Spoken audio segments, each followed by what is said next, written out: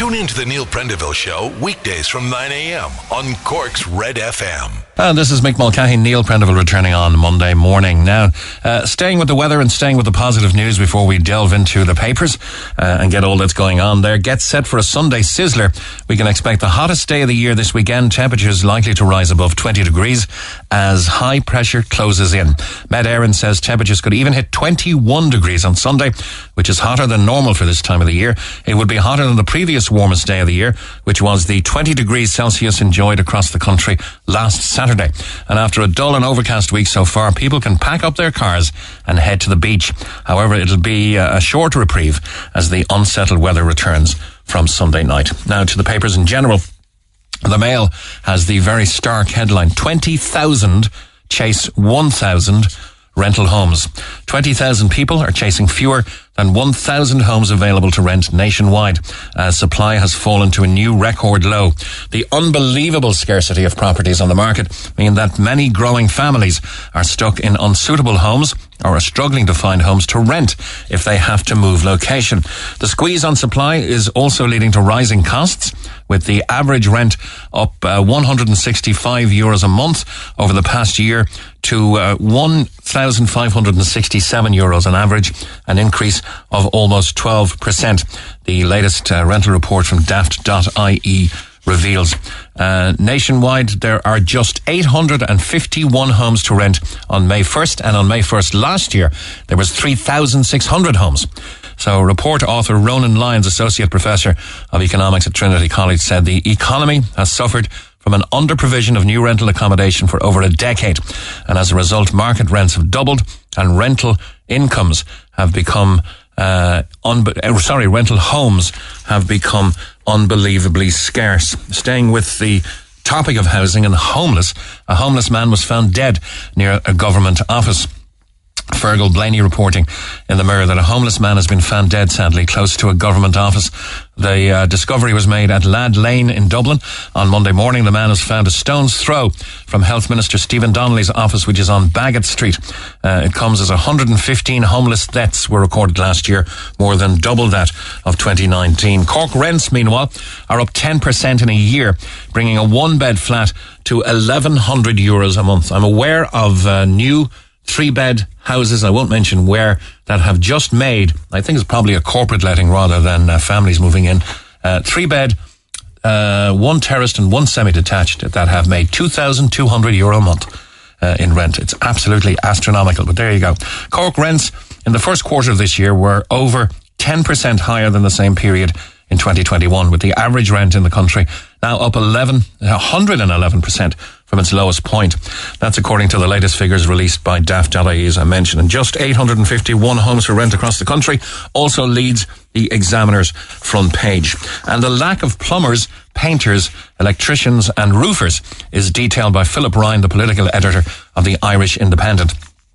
More than 50,000 construction workers are urgently needed to fill a black hole in the workforce if the government is to meet targets aimed at tackling the housing crisis. An unpublished report has identified a significant lack of electricians, plumbers, painters and bricklayers.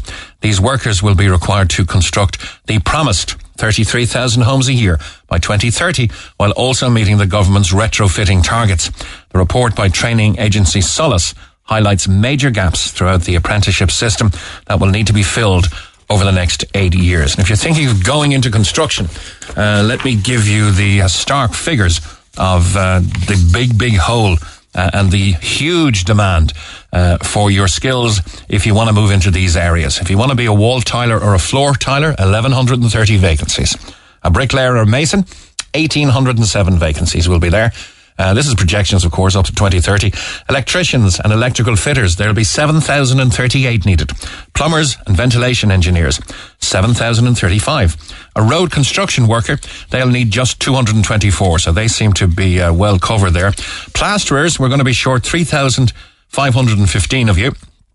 Painters and decorators, 4,530 will be needed. Construction building trades, 3,137. This is all in the Independent today. Construction trade supervisors, 677. Pipe fitter, 114. Crane driver, we need 46. Construction operatives, we need 2,806. Insulation operatives, because of the The new requirements for BER, I imagine, 4,555 insulation operatives.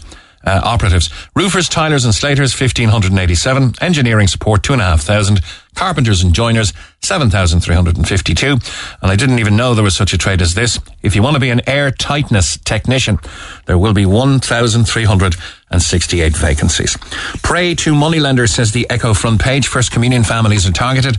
Moneylenders in Cork City are cashing in on First Holy Communion season by targeting families with a child receiving the sacrament who may not have access to low-cost credit.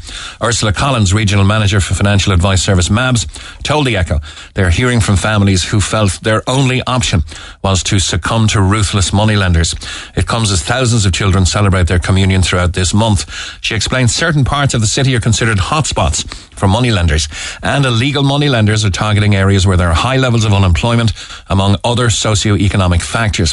These are the areas where people are very vulnerable to illegal moneylenders.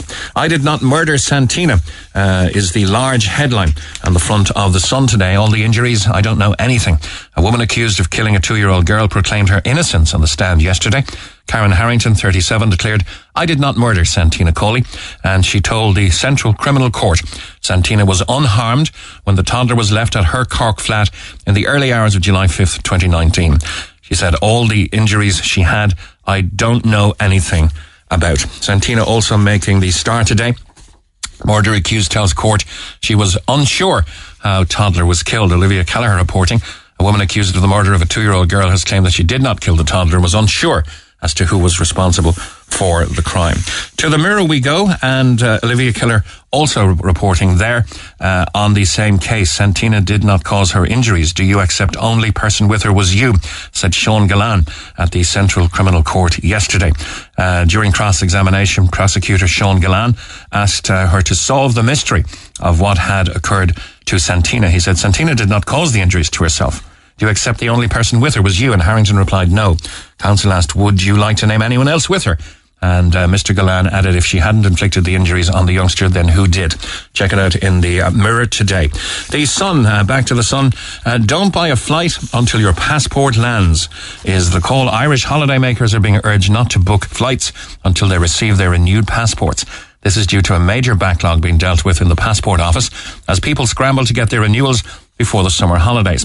Some people are facing delays of 8 weeks, it emerged last night, and former Irish Sinn Féin MLA Gemma Dolan said her office had been inundated with requests for people who need to travel to get their documents accelerated. So it's happening kind of north and south, it looks like. The Mirror has face masks will no longer be mandatory in airports and on flights in Europe from next Monday. However, the coverings may have to remain on trips to several countries. The European Union Aviation Safety Agency, EASA, and the European Centre for Disease Prevention and Control, the ECDC, made the recommendations to ease mask requirements. But they'll still be mandatory on Ryanair flights to 15 EU countries when the rule on face coverings is dropped. So always bring the mask with you, because Ireland's biggest airline said it's acting in line with the new advice from EU agencies. The EU advice added, if the country still has mandatory mask rules for public transport, then airlines should take the proper precautions too. The Mail has a farmer losing a €6,000 appeal for wiping out a hedgerow. Carlow Circuit Criminal Court upheld a fine of €6,000 and 5 convictions for a man who pleaded guilty to destroying birds' nests and their eggs and for destroying vegetation during the nesting season. They're moving a few bus bays, not knocking the Arc de Triomphe, says Michael Moynihan in the Examiner. A former colleague here, he says, at Examiner Towers, now retired, once regaled us with one of his holiday highlights, the time he tried to drive around the Arc de Triomphe in Paris at rush hour. That's on a lot of people's bucket list. The Great Monument is an eye-catching landmark for anyone driving in the French capital, and our man, accompanied in his car by the entire family, got into the flow of the traffic all right. But I couldn't get out, he said. There were no rules, no law. Cars everywhere zooming in and out, and I was terrified. Well, the exciting possibilities offered by not one but 2 car parks on the quay and the occasional stranger to the city is the feature of the article here in the Examiner by Michael Moynihan. The vagaries of the Paris Metro can be enjoyed, but getting from St. Patrick's Quay to Anderson's Quay is too challenging a journey. I think he's saying, is there much ado about nothing here? Final is worth $1 million Brooks. Our singer's Eurovision hopes, of course. Irish Eurovision star Brooke Scullion hopes to make the grand final, and that'll help launch her career in the States. She aims to bag a slot when she performs That's Rich at tonight's second semi-final in Italy. Brooke is 23. She revealed that whatever happens, she'll jet to the US after the event to write with Meghan Trainor. The American singer was the Derry Girls' mentor on The Voice UK in 2020. And Brooke says that just getting through to Saturday's grand final will give her the profile she needs to launch new material in just 2 weeks. And Stars' messages of support ahead of the semi-final tonight. A host of well-known stars have sent good luck messages to Eurovision hopeful Brooke Scullion as she gears up for her performance during tonight at the song contest. So best wishes to the Derry native. Cork's #1 talk show, The Neil Prendeville Show on Red FM. And a very good morning. At 18 and a half minutes past 9, we're joined on line 2 by Pat Larkin of Ward Solutions and a board member of Cyber Ireland. Good morning to you, Pat. Good morning. We're here on the first anniversary of the major cyber attack on the HSE.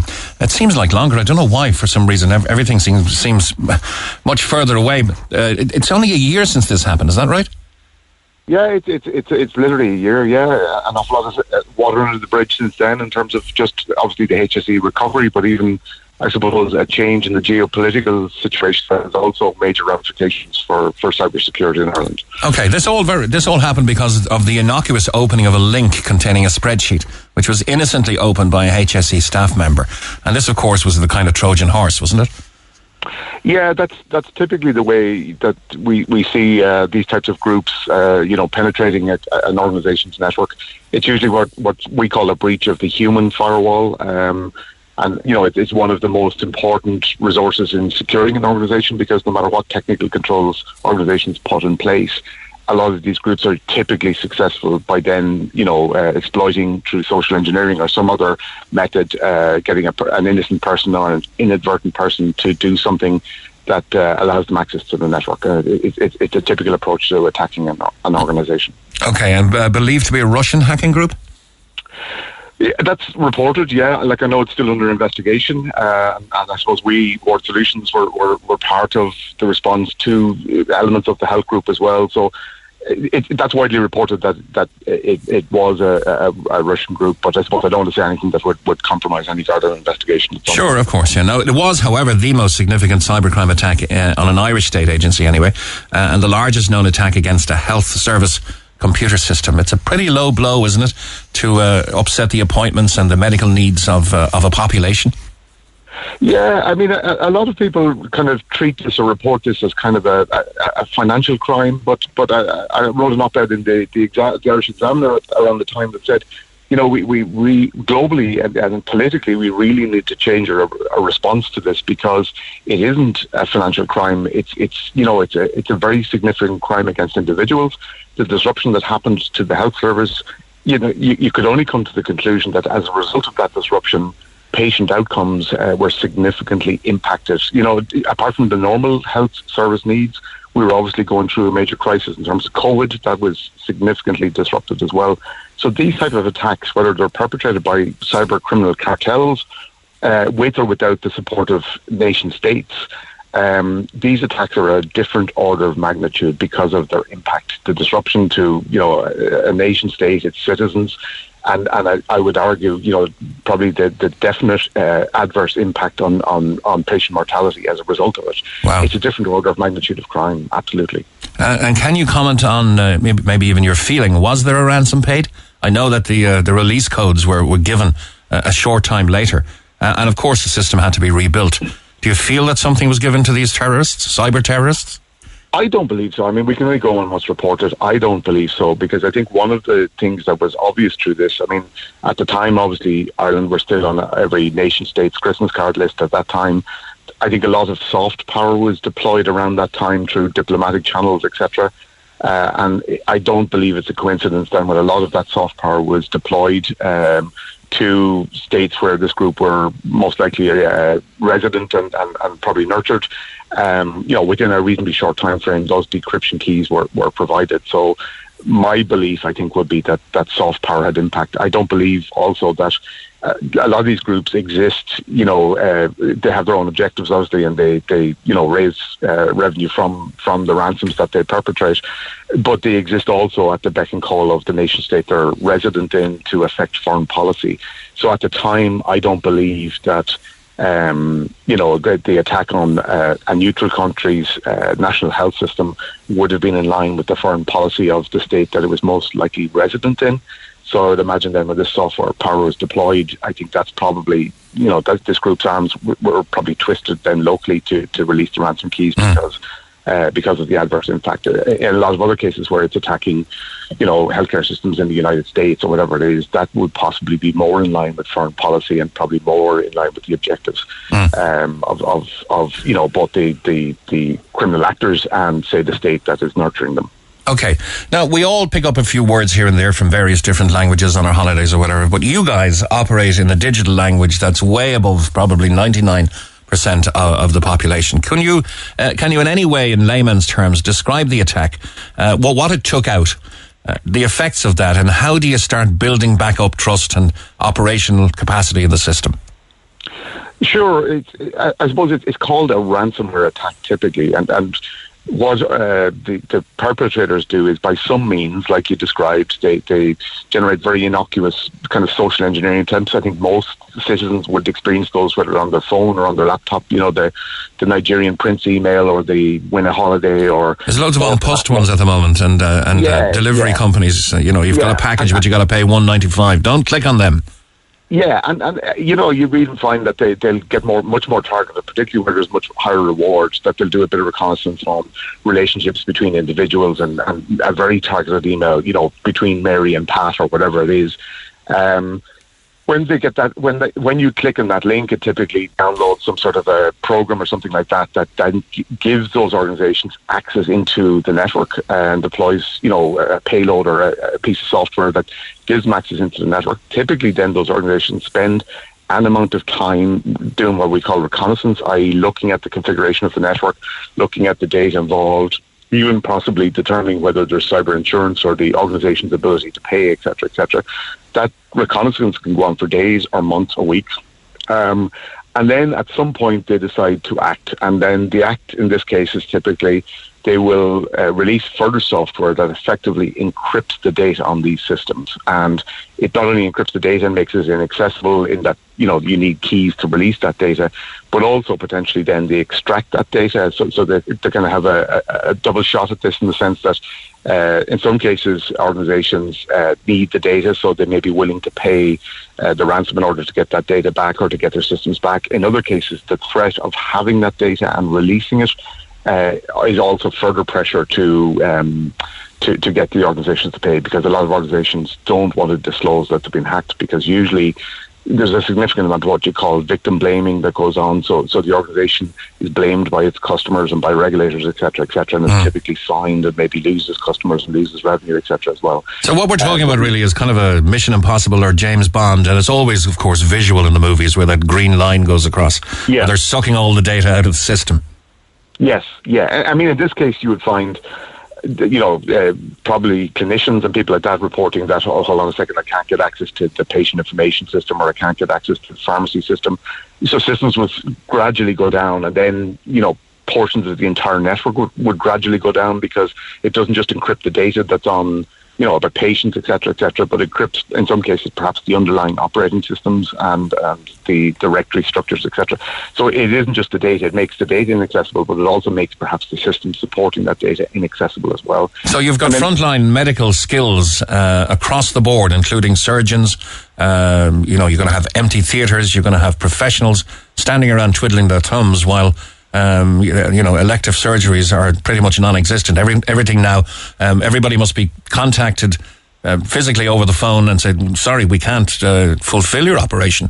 We've lost all your details. And even, patients in hospital undergoing treatment, perhaps whose records were lost, or, they think of all the related systems, pharmacies in the hospital that can't issue drugs. Or we were talking to friends of ours who were pharmacies in one of the hospitals infected, and they were saying literally the tasks they were doing in order to continue to fulfill their their obligation in terms of providing medication to patients was back 40 years. They were involving practices for probably weeks on end that were, unsafe 40 years ago, and that's what they had to revert to in order to treat patients that were in hospital. So it's the impact and the stress on the healthcare system at a point of high stress anyway, in terms of, we know the challenges the healthcare system had, and then we know obviously on top of that ransomware.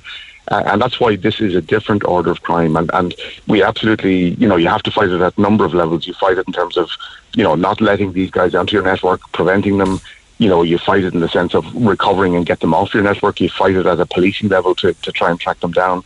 But there's a much bigger geopolitical response required, because this is unacceptable, unethical behaviour on the part of nation states who nurture these organisations to perpetrate these types of crimes. And okay, two questions in one pass. As CEO of Ward Solutions, you guys were brought on board to fix things for the HSE. How did that go, and what sort of comfort do we have that you've put systems in place now so this won't happen again? Sure. Well, I suppose there was numerous responses. We were helping some parts of some of our customers were individual hospital systems, so we were helping those as part. So there was high mobilisation of obviously the National Cybersecurity Centre, the HSE itself, the government, Garda, Army, etc., and we were just part of that response. And that was a lesson that was kind of learned in terms of the multiple parts of the industry, I suppose, that were needed to try and respond. The response was, I would think, because the HSE at the time were in crisis mode and used to crisis management as a result of COVID-19, I would think their own crisis response process was good. Now, there was still huge impact. There's still recovery ongoing. There was a lot of disruption, etc. But I think in terms of the recovery response, it was good, mainly because they were already exercised in crisis response through the COVID-19 crisis response teams that they had in place, and the relationships that they had in place with Army, with Garda, with industry, etc.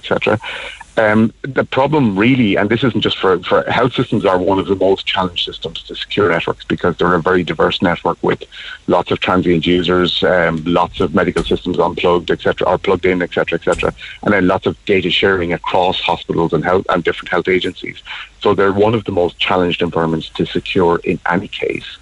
I think the lessons learned are probably more a wake-up call for Ireland, in the sense that the threat we face, the fact that neutrality at the time doesn't protect us at all, and now we see how transient neutrality is in terms of, the Ukraine war, etc.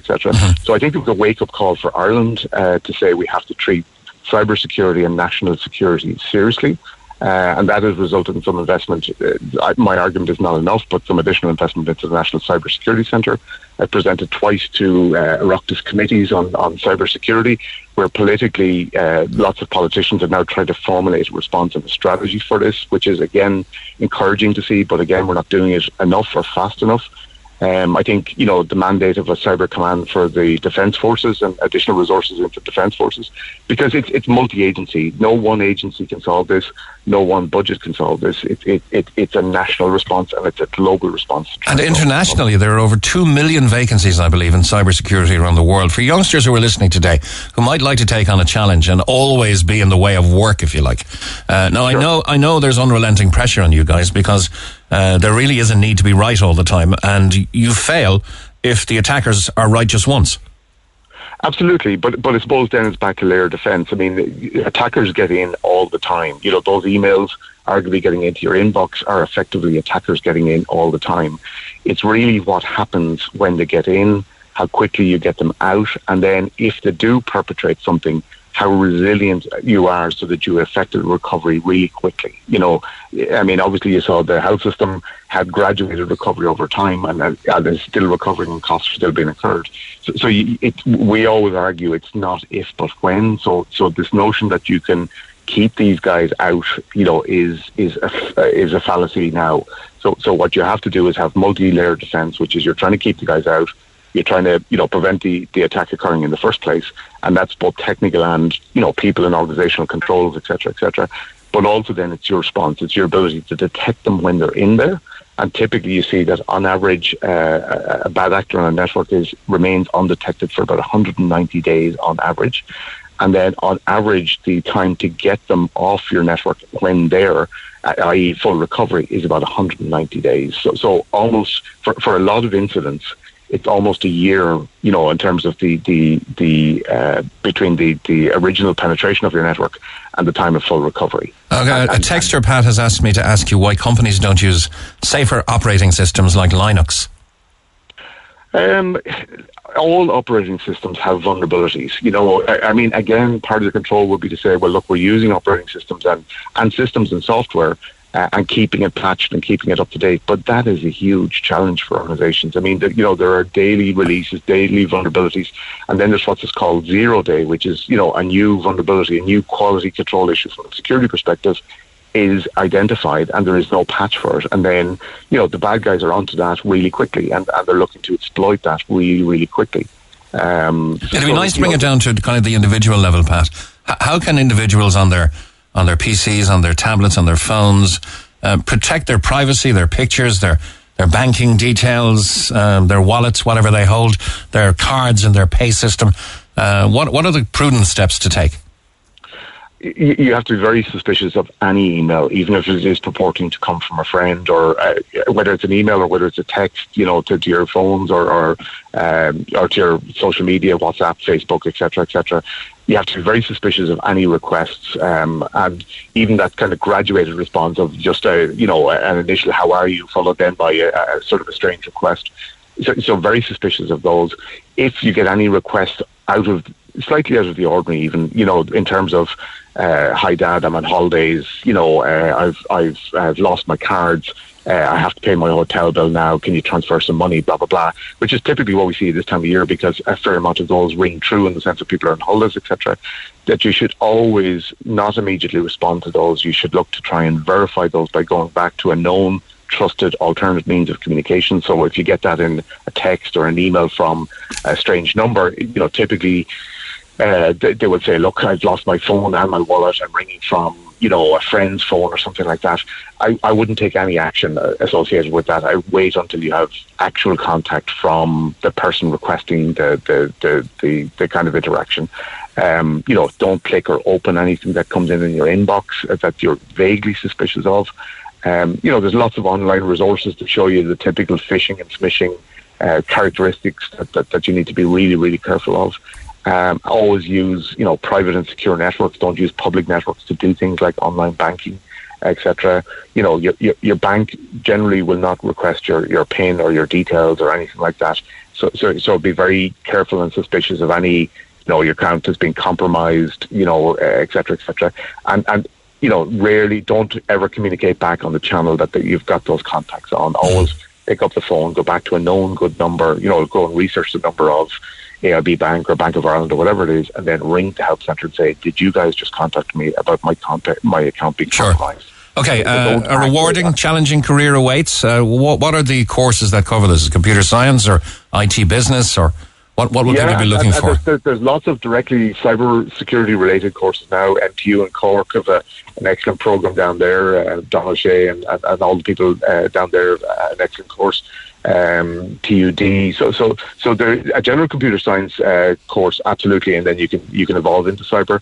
But there's lots of cyber modules, direct cyber modules as well, and they're at undergraduate then and at postgraduate level. There's the pressure on skills and talent is only growing in this space. It's up to about you mentioned 2 million. That's a slightly old figure at this stage. It's probably 3.5 million, 4 million worldwide. Vacancies around the world in this area.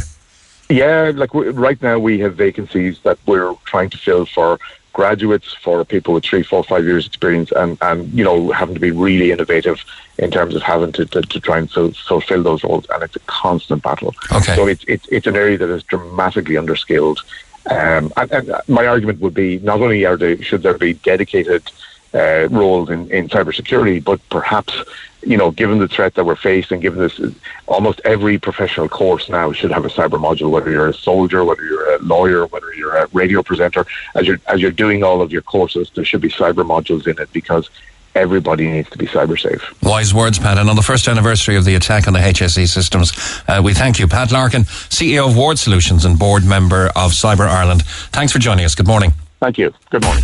Get it off your chest. Call Neil Prendeville now on 0818 104 106 Red FM. 21 minutes to 10. Hi, Mick, if you would please give this a mention. Tonight's gig for Kieran Kramer, as you've mentioned already, is fully sold out. So please don't turn up looking for tickets. But people can still donate through his GoFundMe page, which has helped Kieran recover from severe spinal condition. In early September 2020, Kieran had been... I think it was an insect bite that caused all of the trouble for him. He's pretty much wheelchair bound and trying to recover from severe spinal injury. But tonight's gig, Kieran being so popular, is already sold out. So please don't turn up at the Rochestown Park Hotel looking for tickets because you won't be able to get in. But you can help if you wish by donating to his GoFundMe page. Help Kieran recover from severe spinal condition. And we wish Kieran Kramer all the very best. Now, thank you for holding. PJ McNamara, good morning to you, sir. Hello, PJ. Hello, good morning, mate. Oh, okay, you're bright and bouncy this morning. Now, you were working in Capwell Road Depot last night at around 12:30 when something strange happened. Yeah, I was standing at the top of the yard and I had my back facing down the yard, right? Mm-hmm. And one of the drivers pulled in and he said hello to me. And I went to turn to say hello to him, and as I did, there was a huge, well, no, when I say huge, would have been about the size of maybe a football, give or take a couple of inches. Mm-hmm. It just zoomed straight across the sky, right? It was an emerald green. It was a glowing emerald green sphere, right? There was a bit of a break, and behind it there seemed to be a little bit of a green tail, and it just went whoosh straight across the sky. There was no sound. The yard was quiet. All the engines was turned off on the bus and that. The yard was quiet, and it just disappeared over the trees. Now, I've seen meteors and I've seen comets, and I'd watched the skies myself, but I've seen fireballs in the sky, picking up and that in the atmosphere and stuff like that. I've seen it, but I've never seen anything like that before. It was the weirdest thing. And I was just wondering, did anybody else around that area or farther afield see anything like that? So a bright green orb flashed across the sky. It was quite visible now. It was very visible. You couldn't miss it. It stuck out against the dark sky, like. But was it making any other movement but going at the same speed in the same direction? No, it was in one direction, and it was going in one direction. It wasn't jumping up and down. No. So you're not making kind of making a UFO claim. You're saying that something flashed across the sky at great speed, which could have been a fireball or a comet. But it was green, and I mean it was a glowing green colour, like an emerald colour. Okay. So you think there was a light or something in the centre of it. It glowed that much. Okay. And like I said, there was a bit of a break, and there seemed to be a little green tail on the end of it. Now it was gone. It was gone in a matter of seconds. Okay. And in a matter of seconds, but it was one of the weirdest things I've ever seen. Maybe meteors and stuff can, but if it was down that low, if that was something that size, if it was down that low, you would have heard it break up. There would have been a bang or something to that effect. But this just whooshed straight across the sky. Could you make any estimation as to where it would have been over, or which direction from Capwell you saw it? Well, from the turn, it would have been my north, west, east, south, and south is not great now, but it would have went, I suppose, southeast, southwest, maybe. It just shot straight across the sky. Okay. The weirdest thing I've ever seen. All right, well, we'll put it out there. If people want to contact us, they can do so. Our number is 0818 104 106 or by text or WhatsApp on 0868 104 106. Are you working in the open there in the Capwell Depot? So you've seen these fireballs and comets and shooting stars before, but nothing like this. Oh yeah, but I've been watching the sky. I was on with Neil actually one morning talking about an experience I had when I was about 12 years of age concerning an orange banana-shaped object. An orange banana-shaped object? Yeah. No, it was, when I say banana-shaped, it was like half moon shape, right? It was like bent, and as we watched it, it was myself and my two nephews who would have been around the same age as me at the time. We watched it, and as we watched it, it's dead solid in the sky, but then there was three little orange dots came out of it, much, much smaller than what the thing was itself. And the thing itself then bent, as it was shaped, it bent back up behind the clouds and disappeared. Are you somebody who believes in the existence of extraterrestrial life and intelligence? Well, I believe that the universe is too big for us to be on our own. It's just too big. There's surface water on a lot of planets. It might be buried in ice and stuff like that, and that's one of the building blocks of life itself. I'm not saying that you read some of these things, where you get called the Greys and the Anakins and all this kind of thing, but I wouldn't buy into that as such, but I believe there has to be life. Now, whether they're capable of, if there is intelligent life and it's capable of coming this far. But if there is intelligent life, it's likely to be many, many light years away, isn't it? Oh, it is, of course, yeah. Yeah, and if it's such a thing as they can reach here, if it's such a thing as they can reach here from wherever they may be, if they can reach here, they're obviously much more intelligent than we are, which makes them an older species than what we are. Yeah, I was listening recently to War of the Worlds on Spotify, and I think correctly voted the number one exponent of the spoken English language, Mr. Richard Burton. Well, I think he had the greatest voice ever speaking the English language. And I know there are other great voices there like Patrick Stewart and James Earl Jones and those. But that War of the Worlds, that whole Martian coming to Earth and the thing, Phil Lynott is on that, and many, many more, Justin Hayward. If you haven't heard War of the Worlds, it's very, very much worth just picking it up on Spotify or something. Did you know, and I'm asked by text to ask you, PJ, that that next Tuesday, the US Congress are holding the first public hearing on UFOs, and it's the first one in 50 years. That's right, yeah. Well, Operation Blue Book was there, I think it was around the 30s, around the 50s and 60s, Operation Blue Book was around, and they're only coming out now and saying that it was actually there. Mm-hmm. Before that, it was they denied the existence of it. Is this the Roswell alien? Well, it's more than Roswell. It includes Roswell, but it's other fact-finding missions into UFO reportings. And as you've seen on TV and on the videos released of these tic-tac objects now, like crashing into the sea and disappearing underneath the water and all that. Mm-hmm. So there's quite a few. They're actually, the American government are actually coming out with a lot of that stuff, dumping that stuff. Now, I know around Area 51 and that, they want everyone to believe there's UFOs landing and whatnot because they're obviously trying out new weapons and new planes, warplanes and stuff like that. So it'd suit them to believe they put it down to UFOs. Yeah. Well, I suppose for now we're more concentrating on the Capel Road depot. A brilliantly bright green orb flashing across the sky last night at about midnight.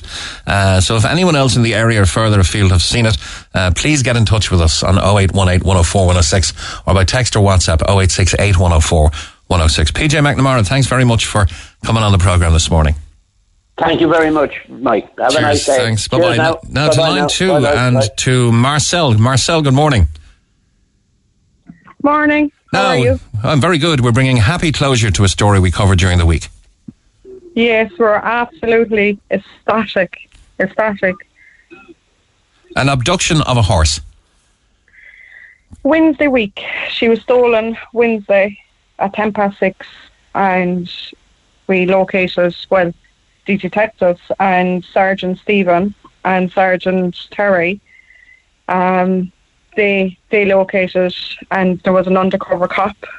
He's going by Spud. I don't really know this man personally, but the work they did was absolutely tremendous. I know a cop called Spud, but he's retired now. Right, okay. I don't know. But decent skin. Maybe he went and and got reinvigorated and found the horse. But look, it's a happy ending. That horse had left a 12-year-old absolutely distraught. Yes, she's absolutely over the moon. She wants to be able to thank you all as well. She wants to come on and thank you all. It's not something that happens every day, that a mare like that is stolen in broad daylight. And, we heard in that interview that the mare is it's more a family pet. The mare can't even be ridden because it has some injuries or whatever. So it's just a family pet. Yeah, she's just a pet. She's 20 years old and she's not rideable. She's not fit for breeding either. We just want her just to have a happy retirement, basically. Okay, and what can you do, if anything, to ensure this won't happen again? I don't really want to say that over air, but she will not be going anywhere. Never again. This will not happen again. So she's been looked after? She is 150% well looked after. 150%.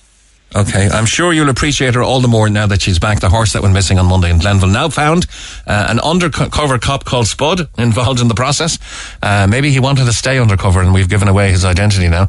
But there's one very distraught 12-year-old who's now ecstatically happy. She's absolutely over the moon. She wants to have a quick word as well. Oh, brilliant. Okay, put her on. I just want to thank everyone for helping find our mayor and my school friends. Oh, fantastic. Everybody was out looking and you were very, very upset. You were too upset to come on and talk a few days ago, weren't you? Yeah, I'm delighted now that we have her back and she's safe. Fabulous. You're going to spend a lot more time with her now? Yeah, we'll be down there every day with her. Oh, fantastic. Well done. We're delighted for you as well. Thanks a million, guys. Thank you so much. And we're glad we could be of service. And we want to thank all the public as well for all their shares and comments, and for people around that were handing out flyers, and the local shops and extended shops. We want to thank all and each and every one of you. You don't know how much you have lifted our hearts. We'll leave it at that. Thank you so much, guys. Good morning. Thank you. Talk to Neil Prendeville now. 0818 104 106. Cork's Red FM. 6 minutes to 10 o'clock and a text from Marie to 0868 104 106. I was out with my nephew last night in the farm and we saw something flashing in the sky. It was a white light and went out in a flash. It definitely wasn't a falling star. Not sure what it was, and this was in Dunmanway, but not green now, but white. And that was in the Dunmanway area. Any more strange sightings in the sky last night, please do get in touch with the programme. Now bringing closure to another story we covered during the week. Lisa is all set for Eurovision. Hi, Lisa. Good morning. How are you? Very good. Now, you got all of the clothes you needed because you were in a bit of a sweat for these clothes. I was indeed. They arrived Tuesday lunchtime. I was never so happy to see a courier in my life. And do you think we had anything to do with that, or was it just coincidence? I honestly don't know. I think you definitely did have, I had gotten a message saying I'd have them within 48 hours, but it never told me which 48 hours and from when. Yeah. So I definitely think you guys helped me a lot. So thank you so much for that. Okay, and the clothes are important tonight because, if you're into Eurovision, you're into all the glamming up and all that, the clothes are important. Oh, absolutely. Have to look your best. You're travelling today, are you? Our bags and flags are with us. We're going to look fabulous and we're going to go have a really, really good time and enjoy the show. You're travelling today. What's the route? So we're travelling from Cork to Milan, and then the train from Milan to Turin. So you're not giving yourself any time to acclimatise or anything. Straight over and straight to the Eurovision. Absolutely. We'll acclimatise tomorrow. How will we spot you on TV? Do you have any flag or anything you can... Oh, we have our Irish flags with us. You won't be able to, we'll be waving them like lunatics. And there's a certain confidence that she'll progress to the, to the final. You guys going to be disappointed if that doesn't happen? I really do have hope that she will. She's really improved. She's gone down really well in rehearsals. Yeah, we'll be a little disappointed if she doesn't, because we haven't been in the finals in a while, so it would be really good and it would make it extra special. But we're going to be there to celebrate either way. Yeah. Now, the song apparently is so much fun. I've only heard it once, but they've now changed the arrangement slightly. She's changed her outfit as well. Is it more than just an audio thing? This is a visual show more than anything else, really, isn't it? It's everything. It's about the performance. It's like the songs go in and you can hear the songs online, way before Eurovision even hits, when the countries start selecting them. They put them up and you can hear them. But it's about the performance on the night, and that's what it's about. It's about the song mostly, but it's also about the performance, so it's really important. Okay, Ladbrokes have odds of 300 to 1, by the way, for Ireland is that to progress or to win? Probably to win. That's probably to win. I'd say that's probably to win. Yeah. I don't think we're winning, but I'm hoping that we get through to the final. So does that mean you've got 2 sets of tickets then? One for tonight and one for the final? No, the plan for Saturday is they do a Eurovision Village as well, where they have big screens and you can gather together and have drinks and just watch everything as a group. So we're going to go, and it's in this park this year. So we're going to go there on Saturday night. Okay. If Ukraine wins, is that a political nod? Look, I'm all for supporting Ukraine. Their song is good. I personally believe there are a lot of better songs out there. But if they win, that's the vote of the people. Look, I know there's a panel vote, but the text vote is the one that is the game changer, and that would be the vote of all of Europe. And so your tip to win, Lisa? See, I really like Norway only because the song is so fun, but there's so many other good songs. But again, I wait to see all the performances, so I'll wait and see the final tonight, and then I'll pick my winner. All right, well done. Best of luck with the travel. Hope you get there okay, and hope we can spot you on TV. Heading today to Eurovision. Thanks a million, Lisa. I'm glad you got your closing time. Thank you so much for all your help, and take care. Thanks a million. All the best. Bye-bye.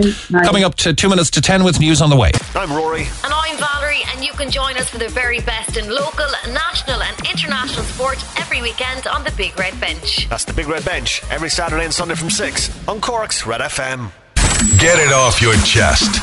Text the Neil Prendeville Show now. 086 8104 106. Red FM. And a very good morning. This is Mick Mulcahy coming up on 7 minutes past 10.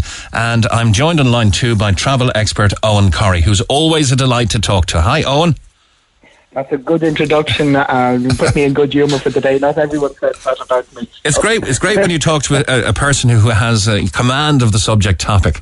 I think, as much as this has been waited for, the mask requirement on European flights and in airports being removed on Monday is a certain milestone in the pandemic, I suppose, in the 2.5 years. It's about 2 years ago since we predicted masks would become a part of our everyday lives. Now it seems we are slipping the mask. Yeah, but don't put your collection of masks in the attic yet. We have a little bit to go on this, because what the 2 European agencies, the ECDC and the ECAC, one of them, the ECDC, collates the medicine statistics, the figures. The other one looks after aviation regulation and aviation Sorry, Owen, we're losing you there. Can you move, or maybe we can call you back? I will try moving. That's clear now. Yeah, okay. And the 2 European agencies yesterday said that from Monday, countries can remove the requirement for masks, but it's now back with the destinations and with the airlines. And it's quite clear it's going to be a little bit more complicated than just parking the mask.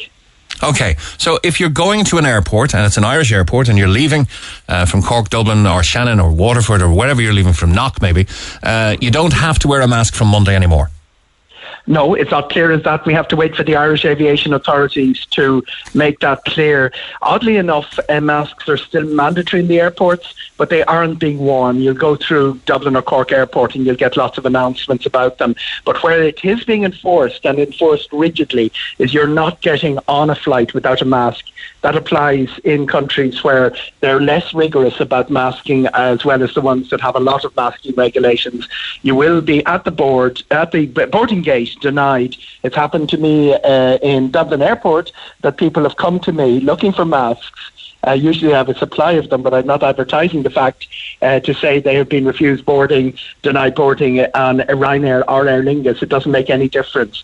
Now, what we've seen in the last few weeks, and this goes back to Easter, some of the listeners will remember a judge in Orlando effectively overturning America's aviation masking policy. Internal flights within America, the passengers are able to fly without masks. And some of the airlines have said if the destination does not require masking, we'll allow you board. Finnair is an example, Brussels is another example. But Ryanair and Aer Lingus are still enforcing masking, and this is important. Even this weekend, they will be enforcing masking, and when it comes to Monday, it will be really dependent on the destination you go to. Looking through the small print of what we saw yesterday, that statement yesterday. The countries that have a masking requirement on public transport when you get there are the ones where you would still require a mask to fly to. Examples of that would be Austria, Cyprus, Czech Republic, Estonia, France, Germany, Greece, Italy, Latvia, Lithuania, Luxembourg, Malta, Netherlands, Portugal and Spain. Portugal and Spain, huge for us. They're really important destinations. So it is a case that while this isn't the end, it's the beginning of the end, as the great Sean O'Casey quote that was swiped by Winston Churchill goes. By the summer, I'd expect things will be a lot clearer, but really Monday is not Liberation Day for masks on aviation yet. Okay, that's a good term, Liberation Day. So are you saying that if the destination is a masked destination, Ryanair and Aer Lingus will enforce masks on the flight, or only when you land? They will be enforced on the flight as well. And it's not just a mask destination, it's a mask on public transport destination. Okay. To give an example, Brussels enforces masks on public transportation. The rest of Belgium does not. So you're also looking at very complicated situations where, what we've seen during COVID is local regions adopting more severe policies than the national government. And we had a situation, listeners might remember, where Tenerife had a different policy from Gran Canaria in terms of their COVID masking restrictions. What we'll see now is the airline following the national policy, the Reopen EU app, which is a really important app to have on your phone because it's updated most frequently of all the apps, and it's free. There are lots of people charging for information, but this is an EU initiative. That's the one to keep an eye on, whether you require masks when you get there. And if you're flying there, in theory, Ryanair will allow you not to wear a mask on the flight. That will be implemented from Monday, I'm assured of that, by Ryanair. Aer Lingus are looking for something different. They're looking for a clearer direction from the Irish government as to what our policy on masking in aviation is, because Irish airlines are subject to Irish aviation authorities, not European ones. Okay, so all of this really takes account of the latest developments in the progression of the pandemic, or the dying off of the pandemic, but in particular the levels of vaccination, and you would hope now the levels of naturally acquired immunity in the population. You see, we fly once a day, or fly back in a fortnight. So the cabin crew are flying all day long from country to country, some of them at high levels of incidence, the data that you've just referred to, some of them at lower levels of incidence. So the cabin crew unions, airlines, are going to be looking at their staff and saying, well, if there's a general policy of dropping masks, we're not putting our staff in danger. We're not putting people into even, the COVID is no longer killing at the level that it did, thankfully, back in 2020. But a COVID absence can cause havoc with rostering. So from an airline point of view, from a cabin crew point of view, they will be dragging their heels, are very cautious not to allow passengers to remove masks willy-nilly. So what we see, and let's reiterate what happened yesterday, two agencies, ECDC and ACAC, said from Monday, individual countries can remove the requirement for masks, individual airlines can remove the requirement for masks, but it's back in their court, and it will be the airlines that will decide in the end. Okay, lots of people go to the national airlines of countries. For instance, you might go to Emirates if you're going to Dubai. You might go to Qatar Airways if you're flying to Doha. You might go on to, if you're flying to Abu Dhabi, you'll go on to that national airline to look for the masking or the COVID cert requirements. Is there a central travel resource where people, if you're going to Portugal, going to Spain, things might be different, where you can find out what you need and whether you need a PCR or how long your cert needs to be, how old it needs to be valid? Okay, the best one for Europe is, as I say, Reopen EU, but that only applies to the EU 27. The best one internationally is IATA, the international, it's sort of the FIFA of aviation.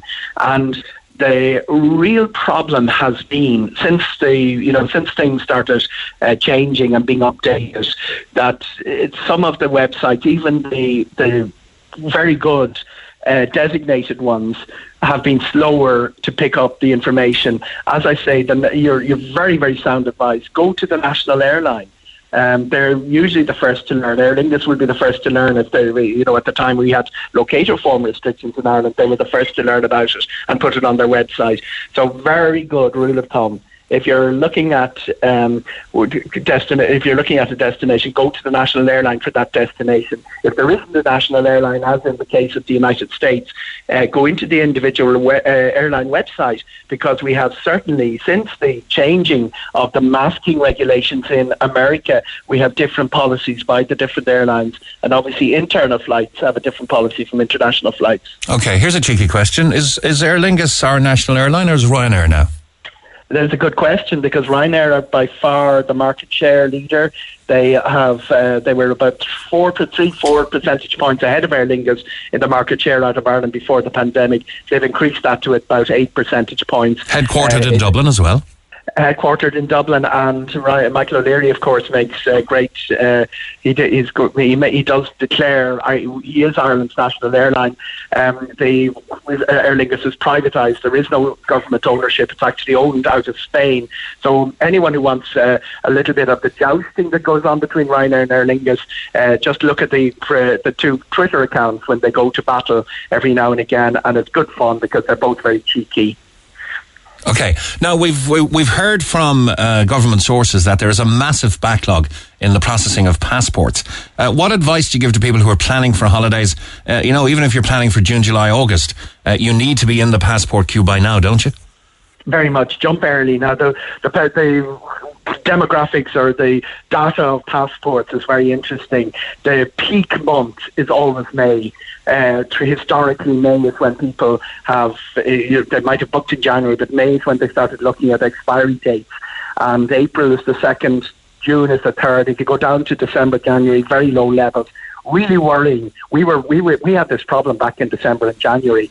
There's another really worrying thing. If you are in the system and it's coming close to your takeoff date, you have no facility for going into the emergency system. There isn't a facility for applying for an emergency meeting or an emergency interview, and that is denied to you if you're already in the system.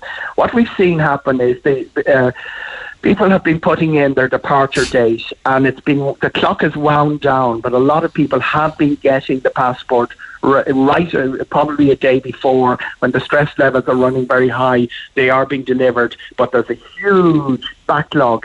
There's nothing can be done to switch it on to clear it very quickly. There are a couple of very important advice points, though.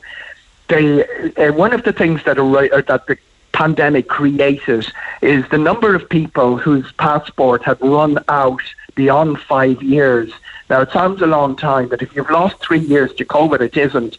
And people went to apply online and found that because their previous passport has expired by 5 years, they no longer can apply online. There aren't problems applying online. Remember, it's where if you have to go through the system of looking for effectively a new passport, that's where the problems are. The other major problem is newborn babies. One of the things that has changed is that the children's passport is now a 5-year passport, not a 3-year passport. That happened a couple of years ago, but that's a really big, very, very important for those with families. And with a newborn baby, you do not have to wait for your PPS number before you apply. A lot of people thought that was the case. It takes a while to get the PPS number, and then it takes a long while to get your passport. As soon as the baby is born, put the passport application in, and those people listening this morning who haven't yet got a PPS number for their newborn, get the passport application in now. There's a big backlog. It's going to take a while to clear it, but there's no quick fix for this, really. The passport is a hugely important document. I've got lots of personal correspondence saying, can I travel with a newborn baby without a passport? Absolutely not. That's what passports are for, with child trafficking and all of that. It's a valuable document. The Irish passport gets you into one of the most powerful passports in the world. It gets you to 187 countries without a visa, and they can't really be hurried, or they can't really be speeded up for the issuing of such an important legal document. Okay, good advice there. Now, in holidaying in general, Owen, we're seeing, the cruise liners are coming back into Cove. The cruise industry itself is advertising heavily. The flights are full. They're not as cheap as they used to be, but the hotels here as well, despite having the extended 9% VAT regime, don't seem to be coming down in price. Are we pricing ourselves out of the staycation now? Bit of chasing of margin going on. The biggest price pressure is on car hire. It's quite, the car hire industry normally works where they buy a lot of big fleet in January, sell it off at the end of the year, make a lot of profit July, August, and you sustain a loss sometimes through April, May. What they did was they got caught so badly in 2020 that their fleet buying is way down this year. So car hire prices is the biggest single price issue affecting holidays. I know people who would normally look at the price of a flight, then the price of the hotel, then the price of the car hire. They're looking at the price of the car hire first and building their holiday around that. The hotel beds issue, there's a bit of chasing of margin because hoteliers, first of all, have the sustained losses, and also they're facing the huge price increases that all of us are facing for heating, home heating, oil, all of that sort of thing. The seats were interesting because there was certainly, when a very ambitious inventory went into the system, a lot of seats went into the system, there seemed to be a lot of chasing of margin for July and August. Now, I noticed that July prices have slipped down a little bit. That means that they weren't getting the prices that they were expecting. The way it works is computer makes a decision. If a certain number of seats haven't been sold 2 months in advance, a few more are released at a lower price. That's the way it works. Nobody's actually scratching their head over this. The computer is built to do that. But August price is still running quite high. With such capacity in there, I would be surprised if better prices didn't show up to somewhere. Keep an eye on new destinations, keep an eye on places. There's a couple of interesting new destinations out of Dublin, not so many out of Cork, but a few interesting destinations like Alghero and Sardinia, Nîmes in France, and Madeira in Portugal have all, they're new to the system, and they're generally new to the system tends to get not to attract the level of bookings, and the prices can be caught a little bit lower. The home holiday market always complains about this, but they will charge what they can get. It's really the market decides the price, and what tended to happen, particularly after the shock of the global financial recession, is that Irish hotels in particular went after a sort of a higher end market where our second biggest inbound destination is the United States, and the level of the product, first of all, there was a higher end level of product put into the market. So even home holiday makers will find they're paying a little bit more than they'd expect to. But the second thing is that the very more basic 2-star stuff, the stuff that would have been trendy in the 80s and 90s that is no longer trendy. Listeners will be able to name hotels, the length and breadth of the country and towns that everybody used to go to in the 80s and 90s and just didn't stay with the game, didn't keep investing. We have the Ukrainian refugee situation taking up quite a few of those beds. So a squeeze from both sides there. I'm not sure if we will see home holiday levels at the hotel side coming down to the level that the market would like.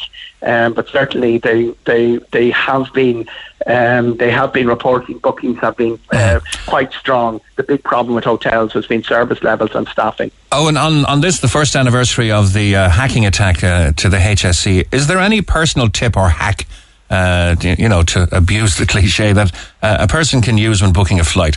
You often hear if you book a Wednesday morning, late Tuesday night at 2:30, you get the computer dumping availability. Are there any personal hacks you can do to ensure the best fare is achieved by you? Saturday night, midnight, that's when the prices come down. About 6 weeks to go, the computer will make a decision. Oh, we've only sold a certain percentage at this at this high price. So let's incentivize by putting 7 or 8 or 20 seats in at a lower price. Sometimes you go in a minute to midnight, it's higher. Then when you go a minute past, often you go in, it's gone up as well in the other direction. That is very basic. The airlines have become much more sophisticated by the months through the pandemic, and as they're watching how the return to flying comes. So it's not really easy. It's like trying to beat the bookie. It's not that easy to work out a way of getting a few bob off your flight. The main hack, for want of a better word, is exactly what I said. Keep an eye on places that there's a lot of capacity, that there are competitor airlines, sometimes too much capacity. Croatia is an example. We have new routes into Croatia this year. Croatia hit with the double whammy. They're very dependent on the Russian market. None of those Russians are coming, so the beds will be freed up by the absence of Russians, and the extra capacity out of Ireland will give you a little bit of leeway there. Our new routes, as I say, places like Alghero and Madeira, and Sardinia, they're all things to watch. Our most popular routes, I suppose, are once again the Canaries, south of Spain, Portuguese Algarve. Without a doubt, Malaga, Faro. It's an interesting. Spain books stronger than Portugal, and that's quite one of the more interesting things that's happened this year. It might all rectify itself July, August. Certainly big with families, but the trunk routes. The huge numbers of flights that we have are, as you say, to Malaga, to Faro, to Palma de Mallorca. The Canaries, Lanzarote and Gran Canaria are our two big ones. Internationally, if you look at the stats going into Canary Islands, Gran Canaria is the number one market for almost every country except Ireland. Lanzarote is the number one for Ireland. It's a particular love affair we have with them. If you want to go down, then Tenerife, less popular, and Fuerteventura, quieter, more beachy, all of that, tends to be where the least people go and where the best prices are got, not just in flight-wise, but also on the ground. But as I say, Greece is an interesting one as well. That's showing up quite well in the bookings this year. They do what they do very well. They're very good at the family market, and we have a couple of new routes into Greece. Okay, I've got a text that says, I go to Portugal now. It's a little more expensive, but the food is by far superior to what we get as standard fare in Spain. Will that be correct? You're going to get me in so much trouble. You can't say. I'm going to get saying that the Italians can cook and the Portuguese can, or the Spanish can cook. The reality is that the quality of food has hugely increased. You know, there was Europe of 20 years ago. It was very much feel the wit. What we've seen is everybody chasing local produce, trying to differentiate themselves on food, because back in the 90s, food was not a reason you decided to go somewhere. Suddenly it has become, just look at our television sets, what used to be travel programs like No Frontiers and Wish You Were Here, they've all gone. We now have travel programs masquerading as food programs. Sure. Food has become a decision maker. And when food becomes a decision maker, it leads to decision. You've got this amazing inventiveness, and there's no shortage of farmers and wine producers and olive growers and all of that around you in Portugal and Spain in a way that you don't get in more northern European destinations. The other really important thing is hugely famous regions for their food, and you've instanced Portugal, the Alentejo region in Portugal has by far the best food, the best wine, although Porto Douro Valley will compete with that. But they are the region that get the least tourists, and they have, as a result, the best best accommodation for prices. And of course, the Portuguese road system, a bit like our road system, got huge investment. So it no longer takes 6 hours to drive to across the Algarve. Yeah. It's down to 1.5. You know. Finally, Owen Corey, travel expert, because we're talking for quite a long time now. What's the situation in Dublin Airport? What are the queues down to? Because a lot of people will be leaving, even Cork people, a lot of them will be going long haul or going on their holidays from Dublin Airport.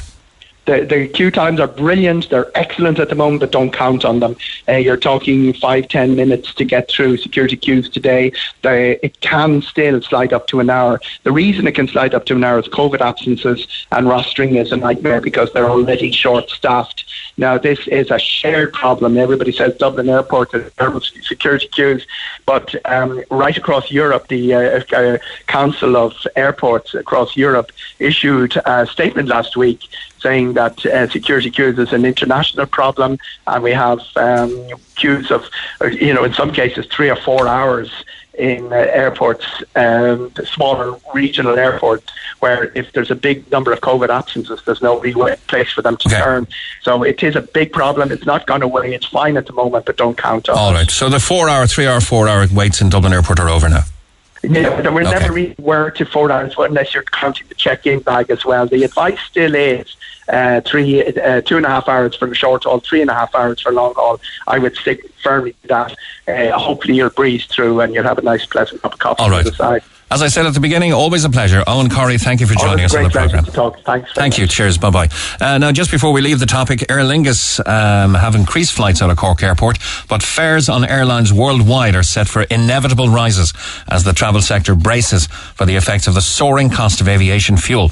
The chief executive of Ireland's national airline has warned. Airline boss Lynn Embleton said fuel costs represent about 25 to 30% of the overall costs facing airlines, and while they can offset shocks caused by sudden rises in oil prices by buying ahead, it's only a matter of time before airfares have to go up. When fuel price goes up, it's inevitable that eventually it'll be passed through to consumers. It doesn't happen immediately, but you would expect the industry to recover those costs. And my thanks once again to Owen Corrie, travel expert, with the time just turning 10:30. Get it off your chest. Text the Neil Prendeville Show now. 086 8104 106. Red FM. Laura is on line 1. Good morning, Laura. Thank you for holding. Good morning. Thank you for holding, by the way. Not at all, thank you. Now, you're finishing up a master's degree and prepping for a summer of a 40-hour work week to complete your education and cover the costs. And as there is this time of year, a huge interest in the services provided by Susie and in interaction with Susie from students, we said we'd bring you on the air to tell us your story. What exactly went on?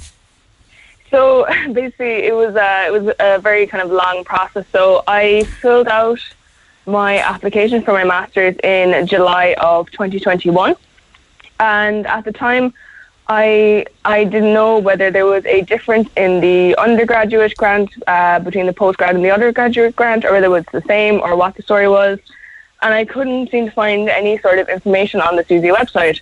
So I said, look, I'll just fill out the application and they'll get back to me, and I'll find out that way. And they got back to me and they said that there was no mistakes on the letter or anything. They said, yeah, I got the full, the grant for my postgraduate, that I would be starting that September, and that all my fees would be paid off, which was about €6,000, and that I would also be getting €336 into my bank account. Every month?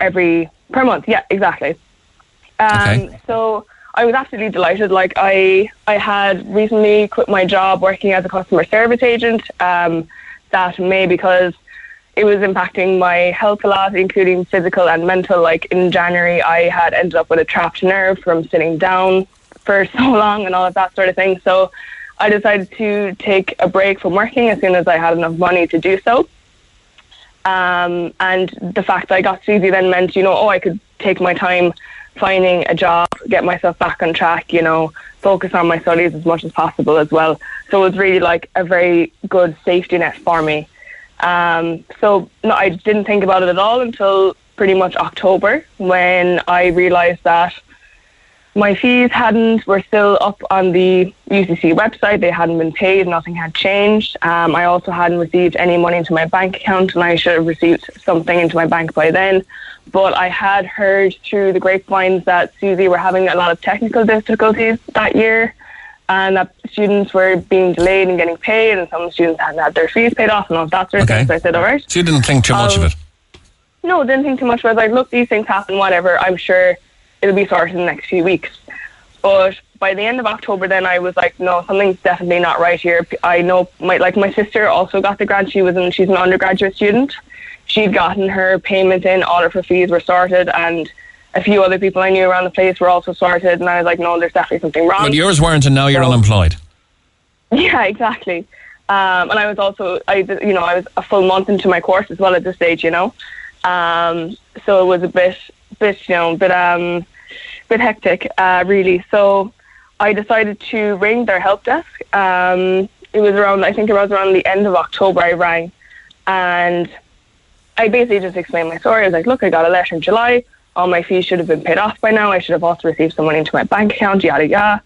And the girl asked me, she was like, are you undergraduate or postgraduate? And I was like, I'm postgraduate. And she was like, okay, I need to check a few things with that.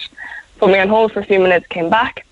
And she said, okay, so the grant with the postgraduate is actually, you only get roughly half of your fees paid off, which would be about €3,500, leaving me to pay off a further 3,000. So you shouldn't have got that letter then? Yeah, I was like, but I got a letter in July stating very much the opposite, that all of my fees paid off and, you know, I'd be getting money into my bank. Like, I was like, I would never have started this course without that, you know. If I knew that I was only getting €3,500, I would have taken another year out and worked for another year so I could fully pay off all the fees without any worries. And I said that to her, and she was like, okay, look, all I can do is send off an internal review and you'll be sent a letter in a few weeks. So I was like, okay, that's fine. We ended the call there, and I think it was about 10 days later or something, we got a letter asking for further documentation from my parents. So there was a big rush to kind of get that sorted as quickly as possible. We managed to get all the documents that were needed. It was something like to do with my mom's pay and then my dad's like previous dole payments or something like that. I can't even remember specifically what it was, but we sent it all off anyway. And I don't know, I had this awful feeling. I was just like, I know they're not going to give me what they promised in July. I just had this awful feeling, like. So it was about, I think it was about 2 weeks later, maybe, or maybe another 10 days later, I got a letter again, and it was just so vague. It just didn't give me any information at all. It basically said nothing has changed in terms of your grant. So no changes to the original decision, but changes to the original letter and the promise of that letter. Yeah, exactly. Like, it was very just vague, and I was like, that tells me literally nothing. It doesn't tell me anything at all. So I was very pissed off at this stage, and so I rang the help desk again, and I was speaking to a different person this time, and again I repeated my story, and I said that an internal review was sent off and I sent documents back, blah blah blah. And again he asked me the same question, are you undergraduate or postgraduate? I was like, I'm postgraduate. And again he went off, checked with a supervisor, came back, said the exact same thing the previous girl had said to me, and he was like, look, the grant for the postgraduate is just at €3,500. And like, I was raging, and I was on the verge of tears, and I was like, look, this is an absolute joke. Like, this was November now at this stage, maybe even coming into December, like, and you know, that's basically halfway through my course. I still had no job. I was really struggling I'd been applying for jobs all along, but either I wasn't hearing back from people or my interviews were unsuccessful. I was just having very bad luck in finding a job, so I was very stressed out. And he said, look, I understand your situation. He was like, look, there's more to that. It gets worse. He was like, look, I can see here that you were actually sent the wrong letter in July, and that a corrected letter stating that you're only eligible to receive the €3,500 should have been sent, but it never was. And I was just completely, honestly, in shock when I heard that. I was like, what kind of carelessness and just absolute incompetence is that? Like, you know, giving students like the complete wrong information and then leaving them in debt, you know, 4 or 5 months later, which I just thought was ridiculous. So he said, look, I would highly encourage you to fill out a formal complaint. He showed me how to do it. He was very helpful. So I did that. I wrote out a big complaint, sent it off to Susie via their email address. And, you know, I got like a case number and stuff about 24 hours later, so that it was being reviewed. So they're going to call it a technical error, aren't they? They didn't even say. They just said it was an error in the end. They didn't even specify what kind of an error it was. They were just like they sent me a reply, and it was very like they started their reply with being like, oh, here's a link to information about the postgraduate grant, which I thought was very kind of patronising, to be honest. It almost seemed like an automatic email that was sent out rather than someone actually dealing with my case, but it was hard to tell. And then the next part of the email, they were just like, we've reviewed your application and there was an error and the wrong letter was sent out. We apologise for the inconvenience. Okay, but now you're committed to your course. You're duty bound to pay the fees. This is December now. How did you manage without a job? I assume you didn't drop out and that you paid the fees or got the money somehow, did you? No, so I was lucky enough. Like, I live with my boyfriend. He was working full time at the time, so he was able to help me out with like the bills and stuff like that.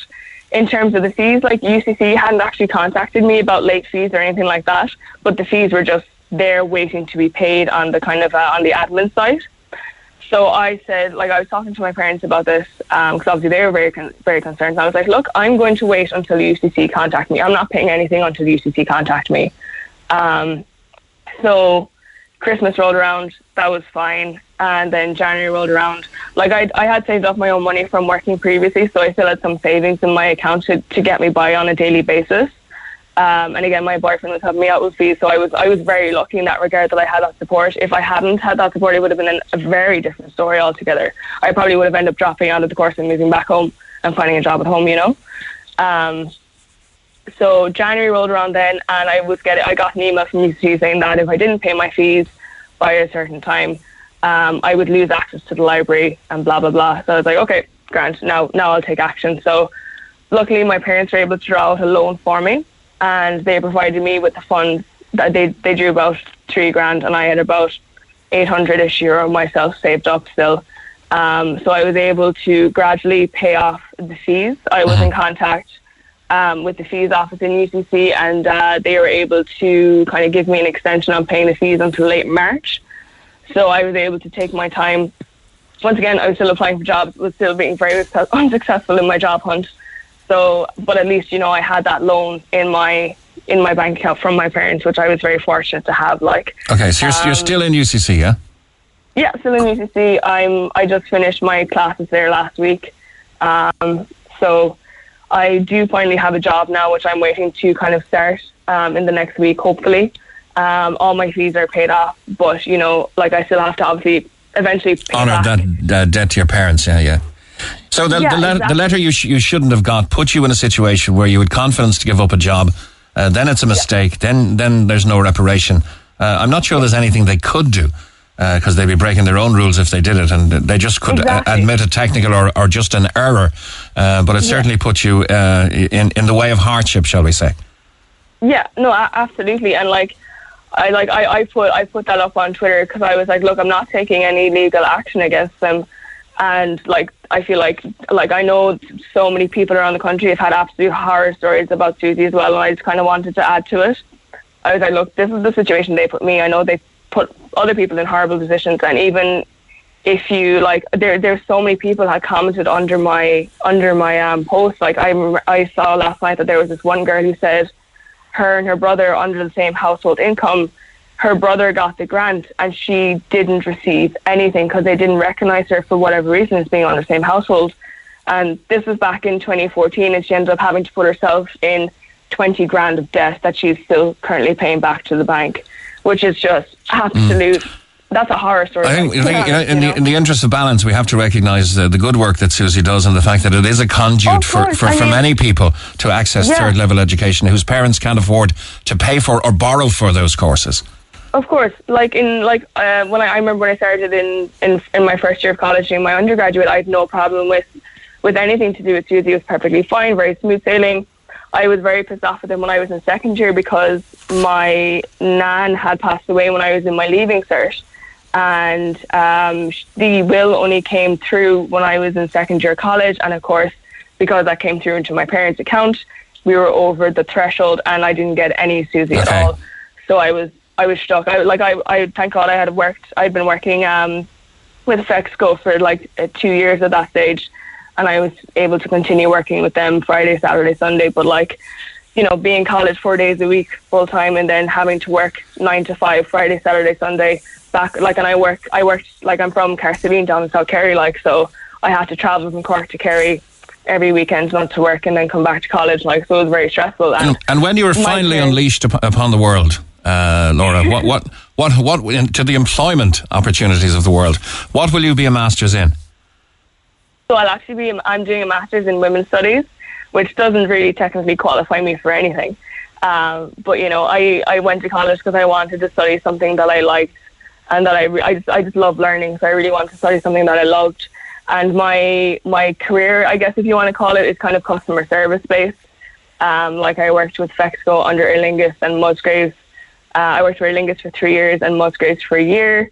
And now I have a job with the HSE working as a receptionist and an administrator across 2 hospitals here in Cork City. So, like, there's opportunities out there for me, regardless of what my degree is, you know.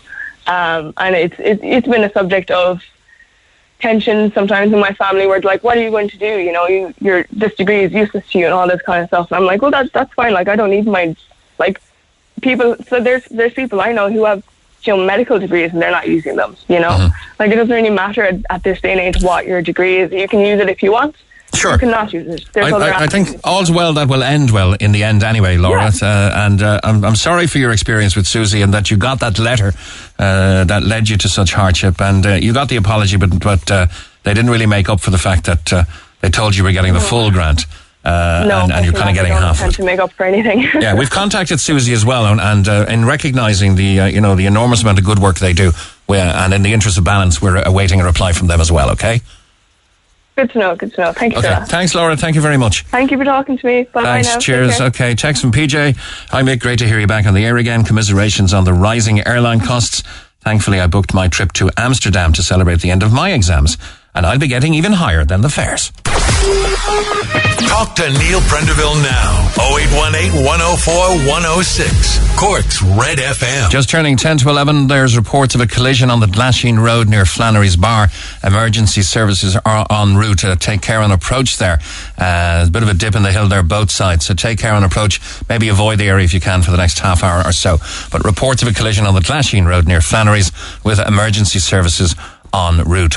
Now, everyone is like everyone else, yet everyone is different. In general, everyone wants to be liked, everyone wants to fit in and be happy in themselves. Everybody wants a good job, to be successful and to get on with their life, whether that's in the home, in social circles, but more so, I suppose, in the workplace. However, everybody is not everybody, and at times the very differences that make us unique can also be a challenge. Now, I'm joined online too by Work with Pride Professional Business Network member Damien O'Halloran. Good morning, Damien. Good morning, Neil. How are you? Good. It's Mick, actually. You're the chairperson, are you? I am. I'm the chairperson of the Work with Pride Business Network, and I'm also a board member of the Cork Pride Festival. So this is an LGBT plus community, and you're kind of doing, is it kind of a LinkedIn for members? Yeah, exactly. So I suppose today, we're absolutely thrilled to be able to launch the network. The official launch is tonight in the Riverlea Hotel, which is completely sold out. But essentially what we're doing is we're launching the Professional Business Network, and it's an LGBT plus individual to individual network to allow people essentially to connect on a professional basis. And, it is a Cork LGBT Pride Festival initiative. Okay, of course, being different, and I'm not meaning being LGBT, but being different in any way, in many ways, can lead to bullying, can lead to discrimination or harassment, either directly or indirectly. And of course, many people now are emboldened to come out in the workplace, which can never be easy, I imagine. That's a personal choice too, isn't it? Yeah, and you know what? It is a very personal choice, and not everybody chooses to come out in the workplace for many different reasons. What we've seen from research is that only 43% of LGBT employees in Ireland reports that they were able to come out in the workplace, and that was based on a global survey. And, coming out in the workplace is actually a constant process. You could almost say it's like a revolving door. If you think about throughout your lifetime, first of all, you have to come out to yourself, you come out to your friends, you come out to your family, you come out in school, you come out in college. And then once you enter the workplace, you start to come out to the workplace again. And again, research has actually shown that LGBT plus people have to come out in the workplace at least once a week to new colleagues, new team members, new customers, new clients. It can be pretty exhausting, right? So, but the environments that we can see that actually provide those environments, the policies, the network, the ERGs, the affinity groups, they actually, we actually see that those businesses are much more successful for that. Those like-minded people. Sure, but isn't somebody who hasn't yet come out in the workplace essentially coming out on your website or on your social media, your professional network, if they become a member? Not necessarily. So we've actually partnered, we're delighted to partner with WorkVivo actually, to be able to provide a network for people to interact in a private environment, where they can discuss topics, have polls, attend events, and so forth. But opting into that network is an opt-in process, right? So you don't have to actually do that. You don't have to disclose yourself. Not everybody is comfortable in coming out for themselves, and not everybody wants to be identified, right? So that's an opt-in. But by joining the network, you can receive information, you can observe from afar, and you can participate in some of those events remotely by not having to come out.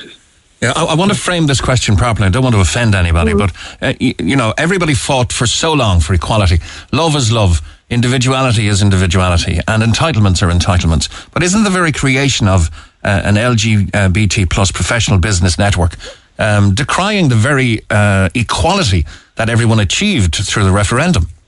It's a great point. I think you can look at that in terms of a men's shade. You can look at it in terms of a women's golf society, for example. This is just another way to connect like-minded people who have, a passionate interest in supporting equality, diversity, and inclusion in the workplace. Now, what I would say is it's not, do you have to be a member of the LGBT community to join? Absolutely not. What we know is that allies will probably make up a heavy proportion of our members. Sure. So yeah, absolutely not. And I think any person who actively promotes and aspires to the advancement of culture through inclusion, be it intentional, positive, or otherwise, is a benefit to human progress. Okay, so will there be, for instance, an employer section where ABC Limited can declare that they are very open and friendly to all persuasions, as a company, that we employ a regime that is open and welcoming to all? Yeah, and I think that's important. When you think about interviews that perhaps we have done in the past, as a hiring manager myself, the tables turned, right? And if you think about the employees that are coming into the workplace right now, it's no longer a case of, why you as an employee, what makes you stand out, and why are you the best employee that I should hire? What we're seeing right now is employees, the Gen Z and so forth, are asking, why should I come work for you? What are some of the policies in place that make you an attractive employer of choice? I mean, tell me about some of the things that you have in place, be it employee resource groups or so forth. So, okay. Finally, because I have to go to news, how can people find you online? What's the URL? What's the title of the site? Absolutely. So it's a workwithpride.ie. The phone broke down there. Say that again, please. It's a workwithpride.ie. Workwithpride.ie. Okay, thanks very much. Workwithpride.ie. And that's Damien O'Halloran. Thank you, Damien. Thanks so much. Cheers, thanks, bye-bye. Reports of a collision once again on the Glasheen Road near Flannery's, and the Cork to Macroom Road between Farron and Ovens remains closed as well. Expect delays with diversions in place. There are delays also on diverted routes via Atherla. Hey, it's Dave. Join me weekdays from 4 for Dave Max Drive, where I'll help get you home or give you a little lift at home. Big hits, loads of fun features and traffic info. What more could you need? Join me weekdays from 4. Dave Max Drive. 104 to 106 Red FM. This is the Neil Prendeville Show. And I'm joined on the line now by two redoubtable ladies. On line one, we have Eilish O'Carroll. Good morning, Eilish. Long time no see. Good morning.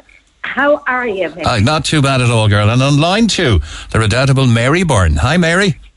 Hiya, sweetheart. How's it going? Very good. Now, you two ladies are coming together for a play under the directorship of the brilliant Richard Mansworth. And it's a kind of a play on words, really, for the Samuel Beckett play, Waiting for Godot. I assume you girls are going to be eating cake because it's called Waiting for Gatto. We're going to be eating cake, and we're going to be eating Maltesers and the whole lot. Okay. It's running at the moment in Portlaoise, if anyone's in that area. There are no definite dates for Cork yet, but Richard Mansworth tells me that you will be definitely coming back down to Leaside with this play. Yeah, that's correct. Sorry, go ahead, Mary. Yeah. No, the plan is to put it on tour if we get the reaction we're hoping we're going to get. So hopefully we will be on tour and we'll be travelling all over Ireland, the whole lot, please God, after Christmas. Okay, and it's nice working together. Eilish, you of course have been on stage for many, many years now. Of course, as an integral part of Mrs. Brown's Boys and being Winnie McGugan. Yes, and it's lovely to be back on stage, and it's lovely to be doing something different, Mick, you know. I mean, I love Winnie McGugan, don't get me wrong, and I love her character, but it's nice to be working with Mary. We get on like a house on fire, two Dublin women, same sense of humour, and we're having such fun. So, yeah, it's lovely to be back. Mary, you'll know that I was never a fan of the formulaic talent shows by which you emerged, and of course you are you are basically the person who came from. It's kind of a rags to riches story musically, because your talent was only allowed to shine through because of the mechanics of such a show. Whereas generally there's only one winner. You became a winner really in the people's hearts in becoming a finalist in X Factor. It was a crazy time, because I had given up singing for years, and then I came back into it and I took the X Factor on. I don't know how I took the X Factor on, but win or lose that show, in the hearts of all of the people who voted for me, I was a winner. And even when I came home to Ireland, and even in the UK, anyone I met said, you should have won the show, you were the winner of the show, you were the... Well, so that was a huge thing for me. And as you said, rags to riches, well, I don't know about the riches, but I mean, the rags definitely changed because the clothes start coming in and I start being able to buy a little bit extra for myself and look fantastic on television. But the X Factor did change your life. I mean, you were, and okay, it's a worthy endeavour. You were a checkout girl in Tesco, and now you're, I won't say touring the world, but you're recognised as a professional singer still. Yeah, exactly. I mean, what I always wanted to be recognised as a professional singer, and never ever thought that it would come true. So yes, the X Factor did change my life, and I have to say, the X Factor gave me the confidence that I had needed for a long time. And as a young girl, I never had confidence, and it's only now that I have the confidence to say, yes, I can sing, I am a singer. And now I'm actually doing a bit of acting, which is even better again. And I wouldn't have been doing that if it hadn't been for the X Factor. So it did change my life tremendously. Okay. Eilis, your story is somewhat different. Of course, I knew you in the difficult times, when you were touring to half-empty houses, and no one really ever understood Brendan's vision for what could be. I was in one of the video release, the older ones. Yeah. And then... Cult collection they're a cult collection, definitely. The old videos. And then somebody, I think it was somebody who was involved with the writing of Only Fools and Horses, or the production of that, came along and said, it's kind of like a washing line. You don't have to have X character in the show every time, but just put them in every second time or whatever. And eventually it caught on. You guys chose to produce it all in Glasgow, and of course the rest is history. One of the most endearing and enduring comedies of all time now. Yes, and I mean, sometimes I still have to pinch myself, Nick, at the success of it all, because you did know us in the old days, and you did see us perform in front of maybe half a dozen people at times. And, the ironic part of that story is that it was the same play that we're doing in the series. Yeah, it's the same characters. It's the same family members. It's the same stage crew. Same format, yeah. And now they love it. Now, thank God they love it. I think it's absolutely wonderful.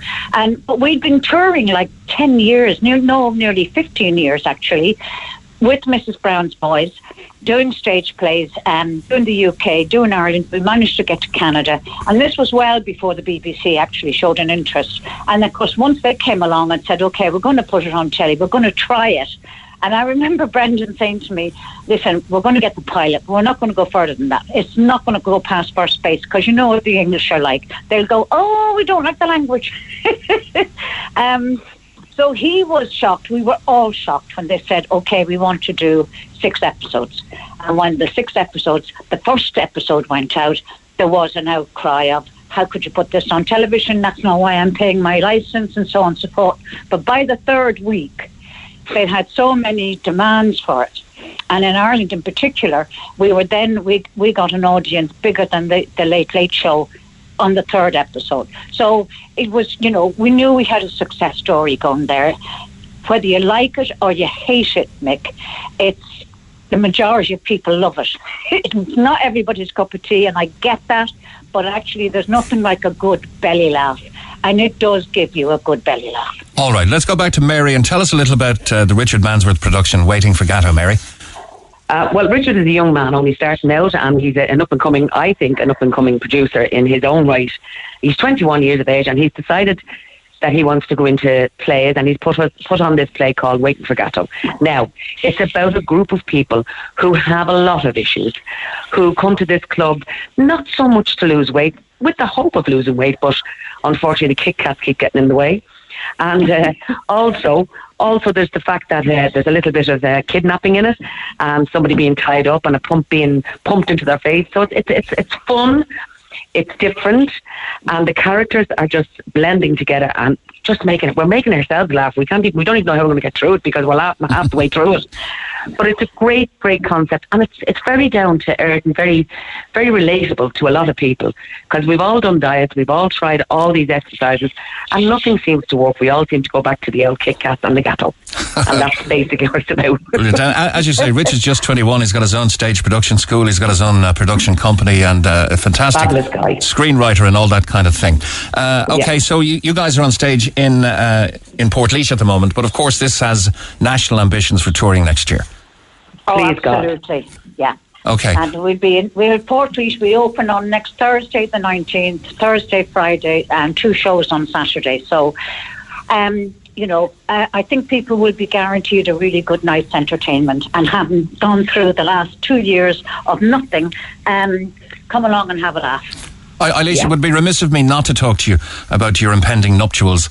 I know that you feel you don't need to get married to display your love for Marion, but unfortunately for tax reasons, that seems to be what needs to happen now.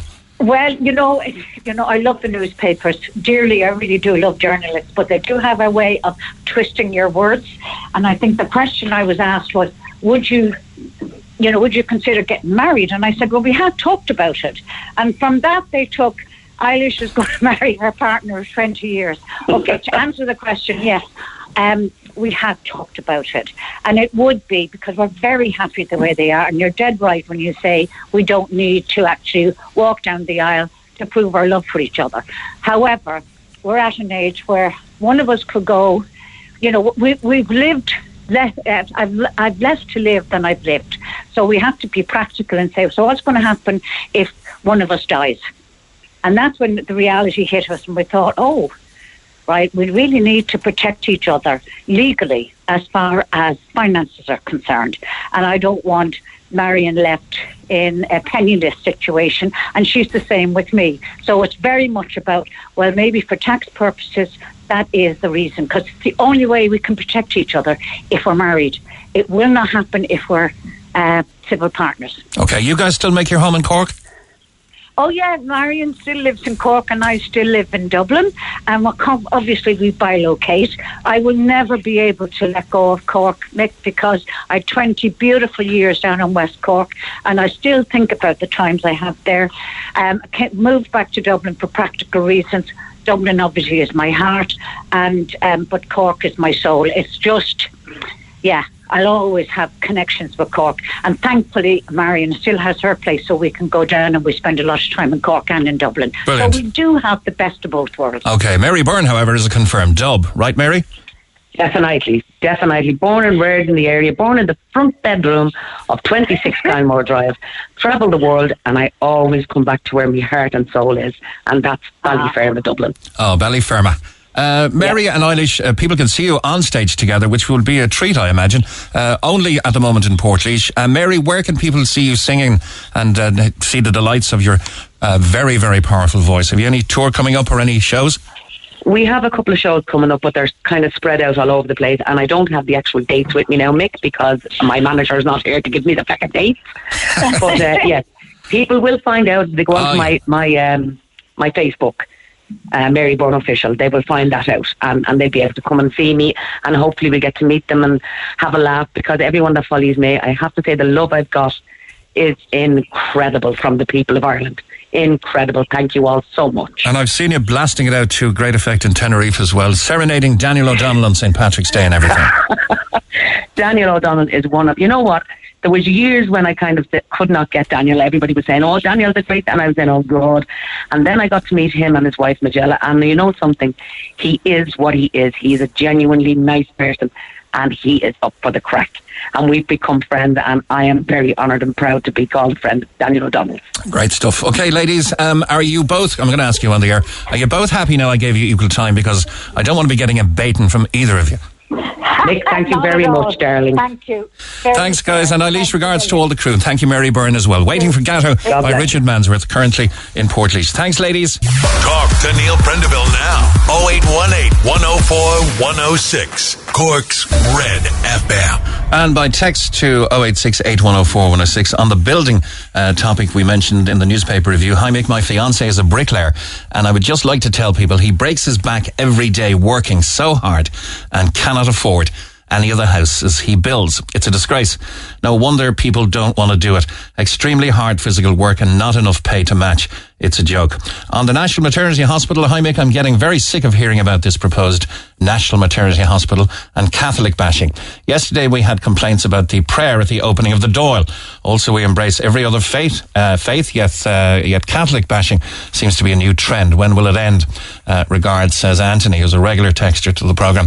Hello, this is directed to Neil Prendeville. Hello Neil, I just wanted to text you to say a huge thank you. I won a 3-night hotel break in the Blue Haven Hotel last Christmas on your show. We're back only since yesterday, and we also brought our 10-year-old daughter, and the hotel included her in the offer very, very kindly. We had a brilliant time and great memories. Kinsale has lovely food and friendly people. We'll be back, and thanks again. I don't have a name on that, but they won on this programme and were royally treated by those at the Blue Haven Hotel in Kinsale. Margaret's on line 3. Good morning, Margaret. Good morning, Nick. How are you this morning? I'm very good, and you? Very well, thank you. Mick, I remember you long ago with all the wind-ups. You brought back great memories when I heard you were going to be on the show this morning. Look, people keep asking me, why don't you do them? There's lots of reasons. Number 1 is GDPR. Number 2 is the Snowflake Brigade. You would get sued. Number 3, I'd have to have written permission before I could play one, or I'd be in the courts again. And the biggest one of all, really, is the smartphones now. You can't pretend to be in Dublin Castle when you're ringing from a... That's quite true. From a Cork number, exactly. So there you go. Anyway, Margaret, you woke up one morning 16 years ago and your vision was reduced to 10%. That's right. Yep. Up to then, I was driving, working, living life to the full, happy out, and... woke up one morning, I just thought it was my glasses needed changing because I do wear glasses for driving and for computer work.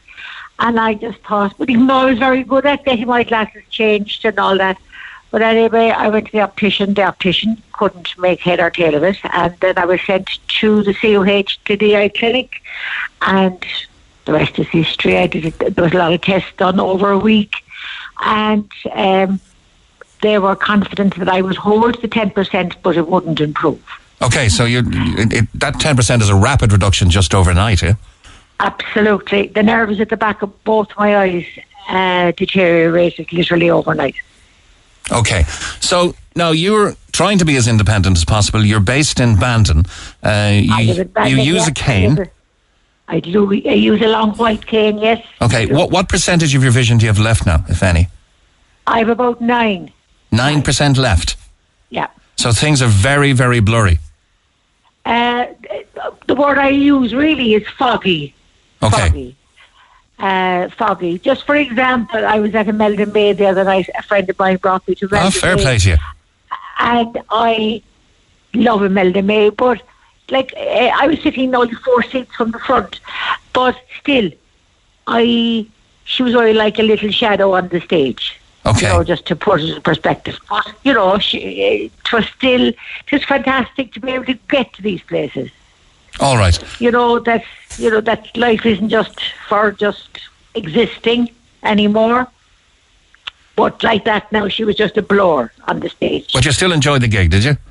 Oh, absolutely, yeah, absolutely. Okay, now you go often to the CUH for appointments for your eyes, and you like to go to Wilton Shopping Centre afterwards sometimes. You kind of need the help of others though, do you? I do, because as a child you were told to look at the green man to help you cross the road, but I can't see the green man. You were told to look at the green man to get across the road safely, but I can't see the green man. Now, and if there's nobody else there with me, that, when they move, I move as well. But if there is nobody there, there is no sound, there's no audio signals, so I can't cross the road. And it's the traffic lights outside COH, one of the largest hospitals in Munster. And I have to take, even if I wasn't going shopping, if I was getting the bus home, I have to cross the road to get the bus home to Bandon. So I have to wait for somebody to come. Only that very recently, an elderly gentleman arrived with 2 crutches, and he said, "I'll wait for you now and I'll make sure you get across the road." Such a kind gentleman. Okay, but you're depending on the kindness of others. Because Absolutely. And if I have to wait. I've often have had to change my plans and get a bus into town to get the bus home because I couldn't cross the road. Okay, but at 9% site, I salute that you're going to concerts, you're going to Wilton Shopping Centre, you're getting up to the COH, you're getting on buses. But there is a big problem, because if you want to go to the Wilton Shopping Centre after your visit for your eyes to the COH, there's a very, very busy road there. Traffic going in both directions. And of course, traffic pulling in as well to the hospital and turning right down to the A&E. What's the problem with the traffic lights at the COH? There is no audio signal. There is no beep. If I could hear when the lights turn green for the pedestrians, when the green man comes on, and if there is a beep, I know then I can cross the road. But if there is no beep, I don't know if the lights are still red, orange, green. I don't know, because there's so many different lanes of traffic. And you would imagine that at such a centre of excellence medically, a bit of thought would have been given to the traffic lights to say, we are going to have visually impaired people visiting this hospital. This is an absolute necessity at these traffic lights. I'm at my wit's end. I literally am at my wit's end, because I have to rely on others. It's just, to me, it seems a simple task. Is it just a flick of a switch? Is it financial? What is it? I just don't know. A lot of the lights, traffic lights in around the city are audible, have audio signals. But the main one in the whole city, there is none. And there hasn't been any there for a long, long time. Well, thank you for bringing it to our attention. It's something I wouldn't have known. Now, you're advocating along with the NCBI, the National Council for the Blind in Ireland. Now, what these guys do essentially is enabling people who are blind or vision impaired to travel safely and independently. It's a big part of what they do, and surely their pressure must have put some pressure on the powers that be to get those signals upgraded to sound signals. We have written to county councillors, city councillors, county manager, city manager last October. We've written to every single one of them. I'm a member of the advocacy network in the south with NCBI, and some have replied saying they'll see what they can do, and more have just ignored. But you know, when you become visually impaired, you have to learn new skills with your disability to gain your independence, because it's gone completely. And all these learning these new skills help you to be able to go on the bus, to be able to go into the shopping centre, who, by the way, are fantastic over there in the shopping centre. They see me coming with a long white cane.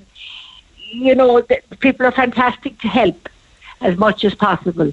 But so if you walk into a shop, they'll kind of ask you, what can I help you with? What exactly are you looking for? Oh yeah, absolutely. Because I can't see colours or anything like that, but they're absolutely fantastic. You know, I wouldn't name any shop individually or coffee shop, but they're fantastic. Any other issues facing the blind and visually impaired? What about silent cars now? E-scooters? E-scooters, they're allowed to go on the footpath. They're allowed to go on the footpath. There's no speed limit. And the government haven't included not putting them on footpaths under their new legislation.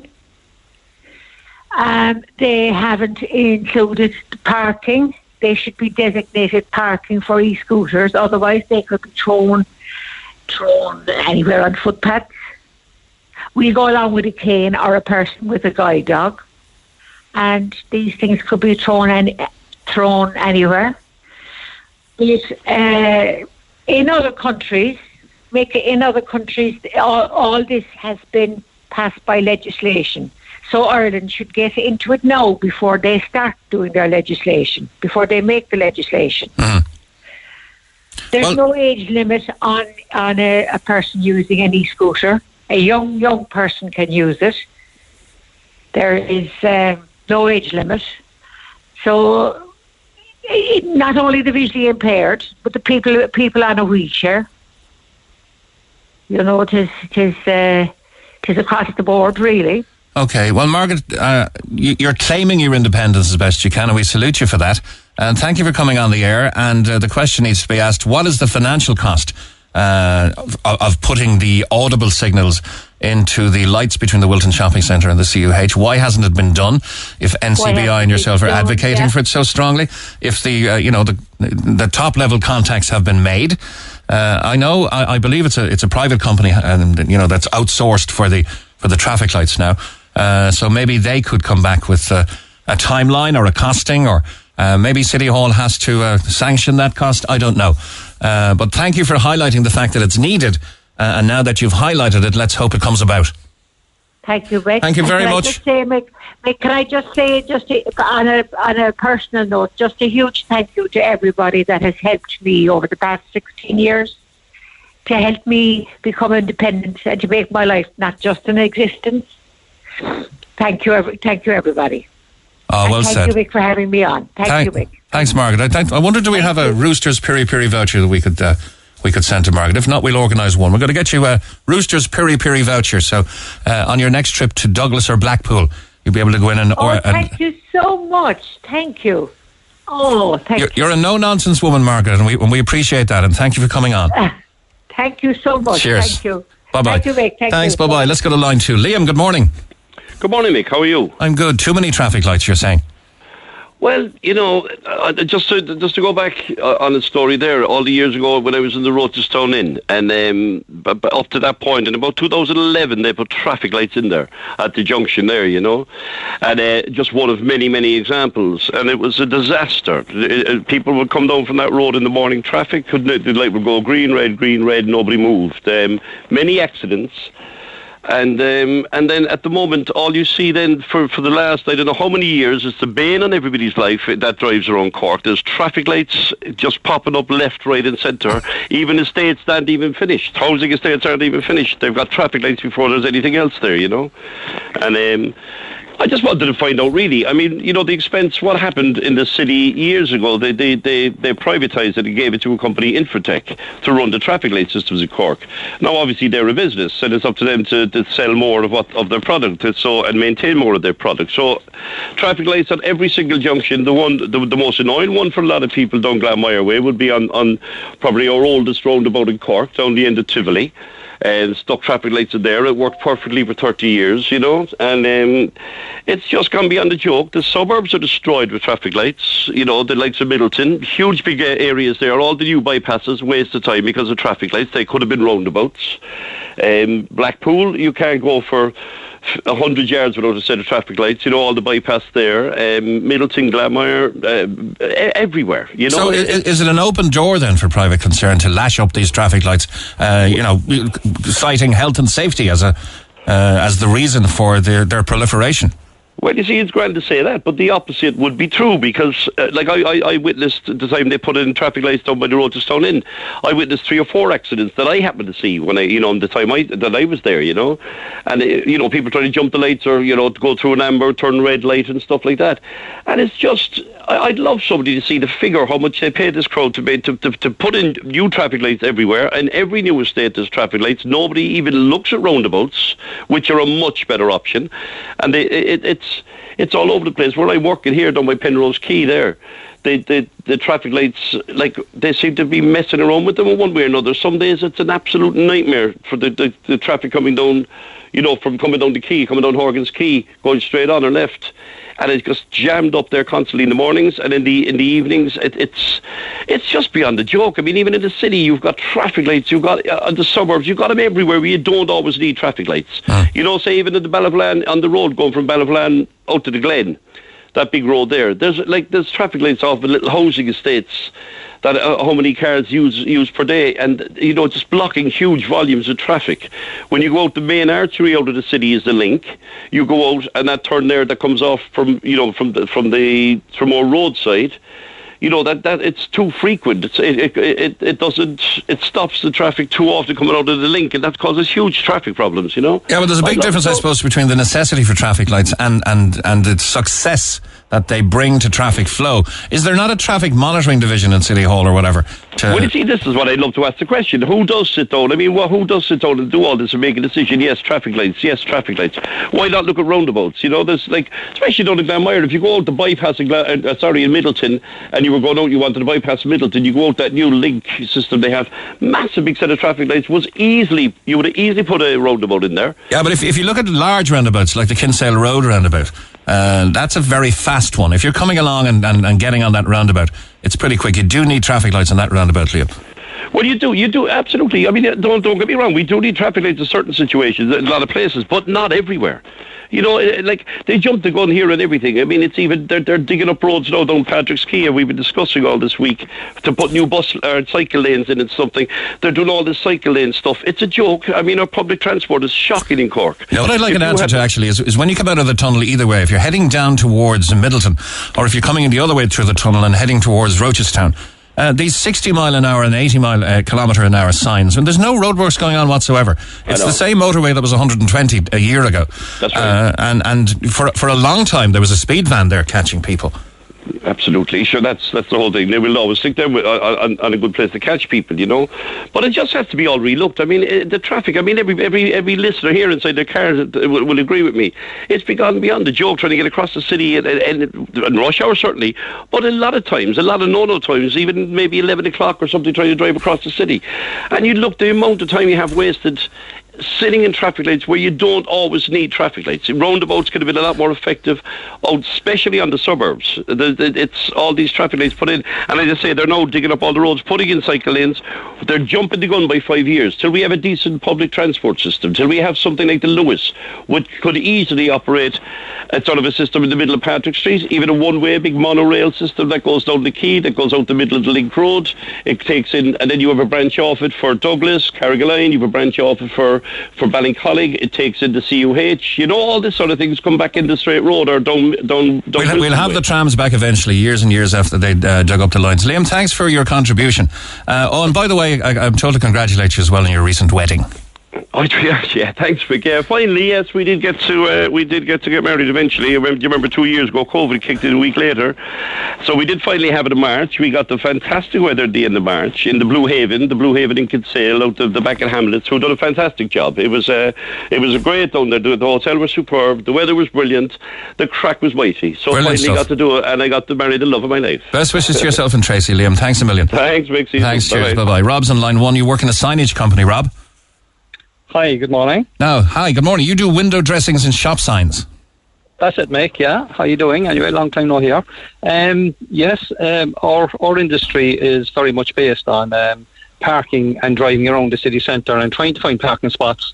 But I find that when I actually go to vet a job and I give in a quotation to our clients, they ask me always, what's this €50 extra at the bottom of your quote? And I say, well, that's just in case we get pulled for parking inside the city centre during certain hours. Is this Robert Stevens? Yeah, this is Robert Stevens. Oh, I didn't know that. Hiya, Rob. How you doing, Mike? Good to hear from you. So you actually have to put 50 quid on a quote in case you get caught? Yeah, and if you get caught, you tell your client when they ask you, what's this extra 50 for? That's in case we're caught for parking in an area or beyond the time allowed. And if we're not caught, you forfeit the 50 or goes back in, and they accept that. Because I find as a business person, it's becoming harder and harder to give a good quote for any work that we have to take on board in the city centre during daylight hours, particularly daylight hours. And I find a lot of the work that we're quoting for now is we have to quote for out of hours. But surely you're availing of the loading bays. Yes, but that's the problem, Mick. Loading bays are taken up by these jeeps. And people, these people carriers, people are parking in them. And I've often driven around Patrick Street and the South Mall 3 or 4 times before I get one in Patrick Street. And I just might see somebody coming out with doing a bit of shopping and they're driving the bloody jeeps away, and there's nothing happening about that. So these jeeps have commercial tax, do they? I beg your pardon? Would these jeeps have the commercial tax that would allow them to park in loading bays? I doubt very much these look like private vehicles to me. Okay. That's the first issue. Now, a couple of weeks ago during the COVID period, we happened to have 2 vans in Oliver Plunkett Street in loading bays. We were walking in the Oliver Plunkett a very early morning, start 7 a.m, and we were advised that, look, it's 11 o'clock, you have to be out of there, and by 11:30 they'll give you half an hour grace. So 2 minutes beyond the half hour time limit, I walked to my van, and there was this lady taking my number, and I explained to her that we were only 2 minutes, and she said, I'm sorry, that's it.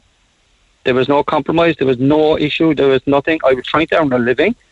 It was during COVID, the street was empty, and we were in loading bays, and that really, I suppose that irked me, like, from the point of view that if you're trying to do a bit of business inside the city centre, you have to seriously think about taking on the job in the first place. And that goes for builders, it goes for an awful lot of people who have to try and do some renovation work or some work very similar to our type of work in the city centre. And of course, as long as you're circling the city looking for a parking space, your productivity is going down because you're not getting paid for that time. Productivity is down, costs are soaring with diesel costs, you can imagine, Mick. But it's the frustration of it all, because we may only have to go into town to do, what do we say, an hour's work, maybe 2 hours work inside in a bank or in a shop, or something had fallen down, we have to go and fix it. And it's just a nightmare, because we're parking on the South Mall and we might be walking over by the Opera House. It's silly beggar stuff, but I can fully appreciate, Mick, that the city is not it's not planned out to the degree of, I think these people, they go way out far, they look at how other countries work, they come back, they think it's going to work here without giving it the thought they should give it. And like that gentleman who we just spoke to with traffic lights everywhere, I'm fully behind him with traffic lights being taken away and roundabouts being put in position. Seriously, on small ones, certainly small ones. But, it's just something I had to say, Mick, because... No, fair play, Rob. You've built a very decent business from scratch, really. You do all of the big exhibitions, and, you could be setting up for on Taoiseach to say a few words and all that backdrop and that kind of thing, as well as the window dressing and the signage and that kind of thing. Correct. That is correct. And it's very much kind of in and out as quickly. It's like Pearl Harbor. You've got to get in quick and get out fast, and it's sometimes...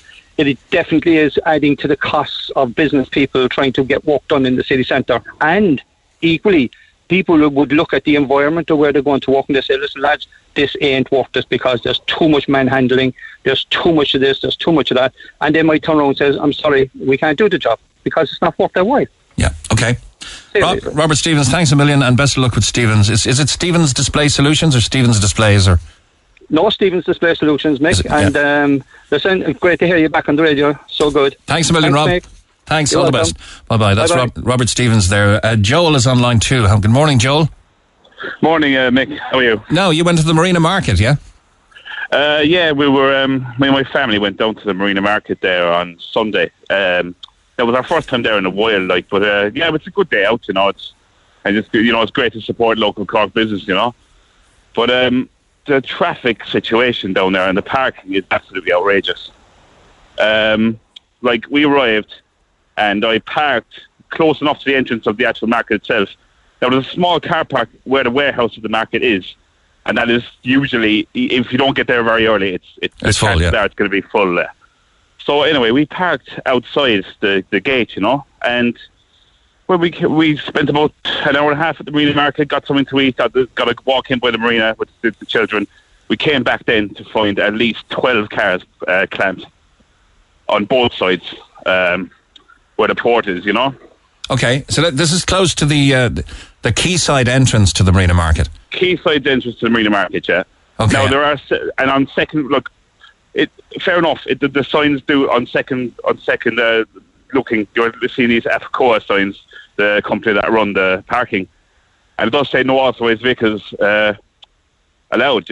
Yeah. But the thing is, when you're arriving, fair enough, you're arriving and you're seeing already there was at least 30 cars parked there already, and it's Sunday hours. And to be honest, I just assumed that they're in charge of parking during the weekdays or whatever, and it's Sunday hours, because they don't charge Sunday parking down in Douglas.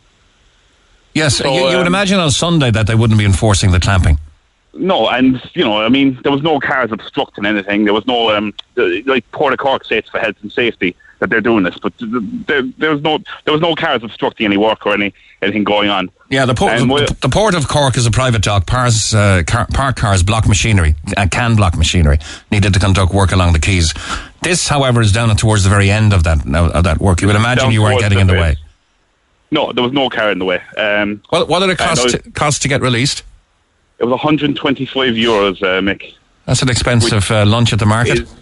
It is very. We said we won't be going there again. I mean, Jesus Christ, that's the highest they can legally charge to release. And as I said, there was about 12 cars there that on the Sunday, and that's just in the space of an hour. So there's big money being made here. Yeah, rich pickings there for APCO, which is the parking company of America, isn't it?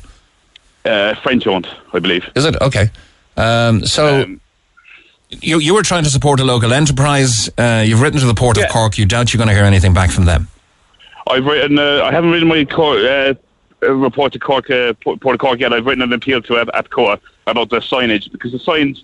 There's about 3 signs there, Mick, and one of them's absolutely faded. I mean, there's more signs there to tell you about illegal dumping than there is about parking.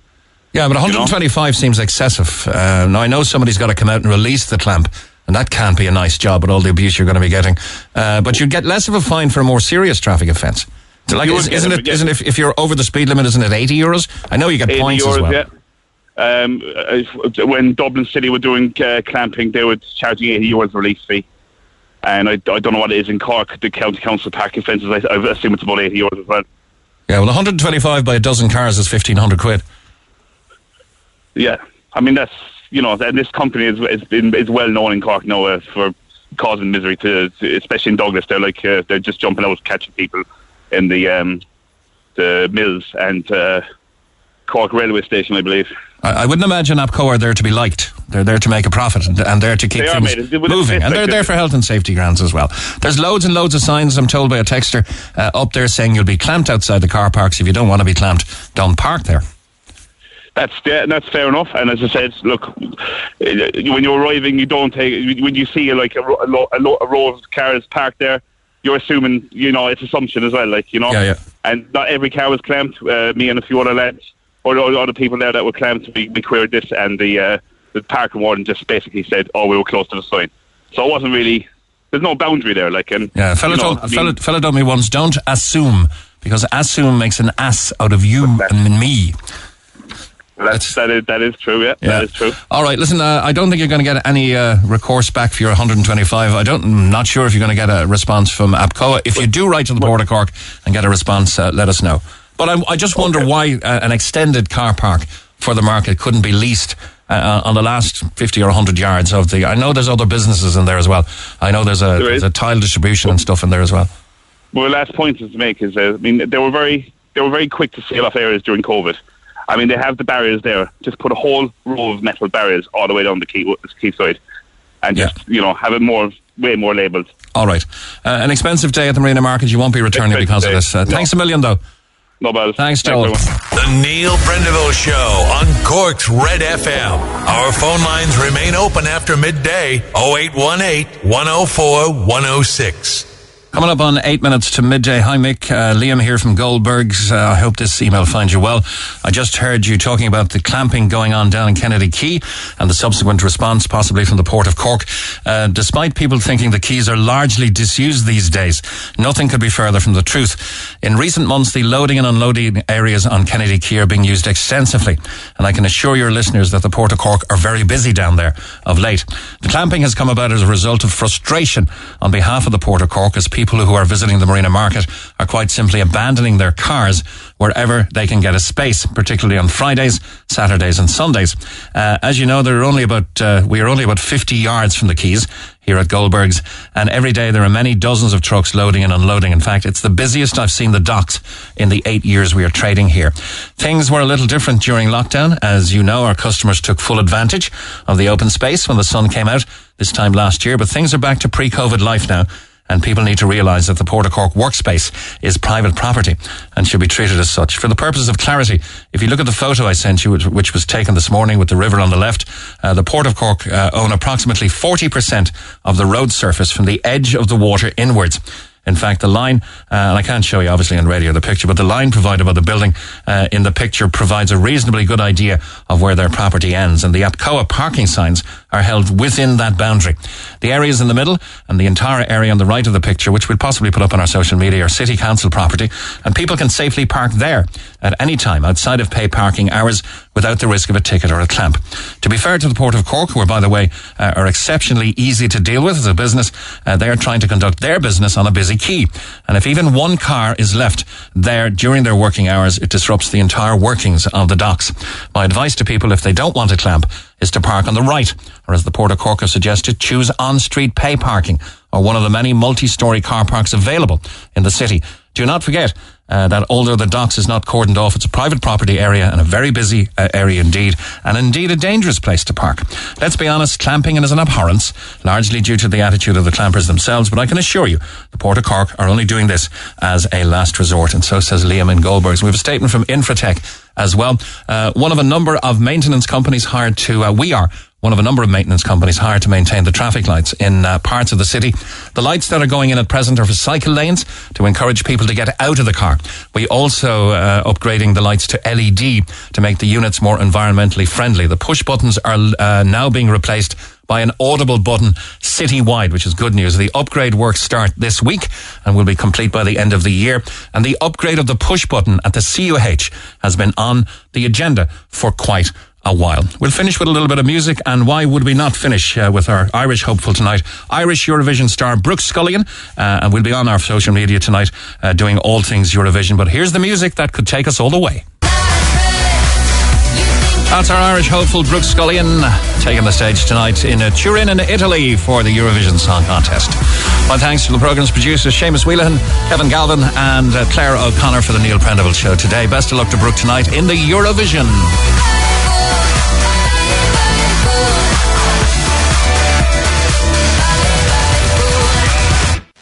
Thanks for listening to this Red FM podcast. Don't forget to subscribe and check out redextra.ie for more great Red FM content.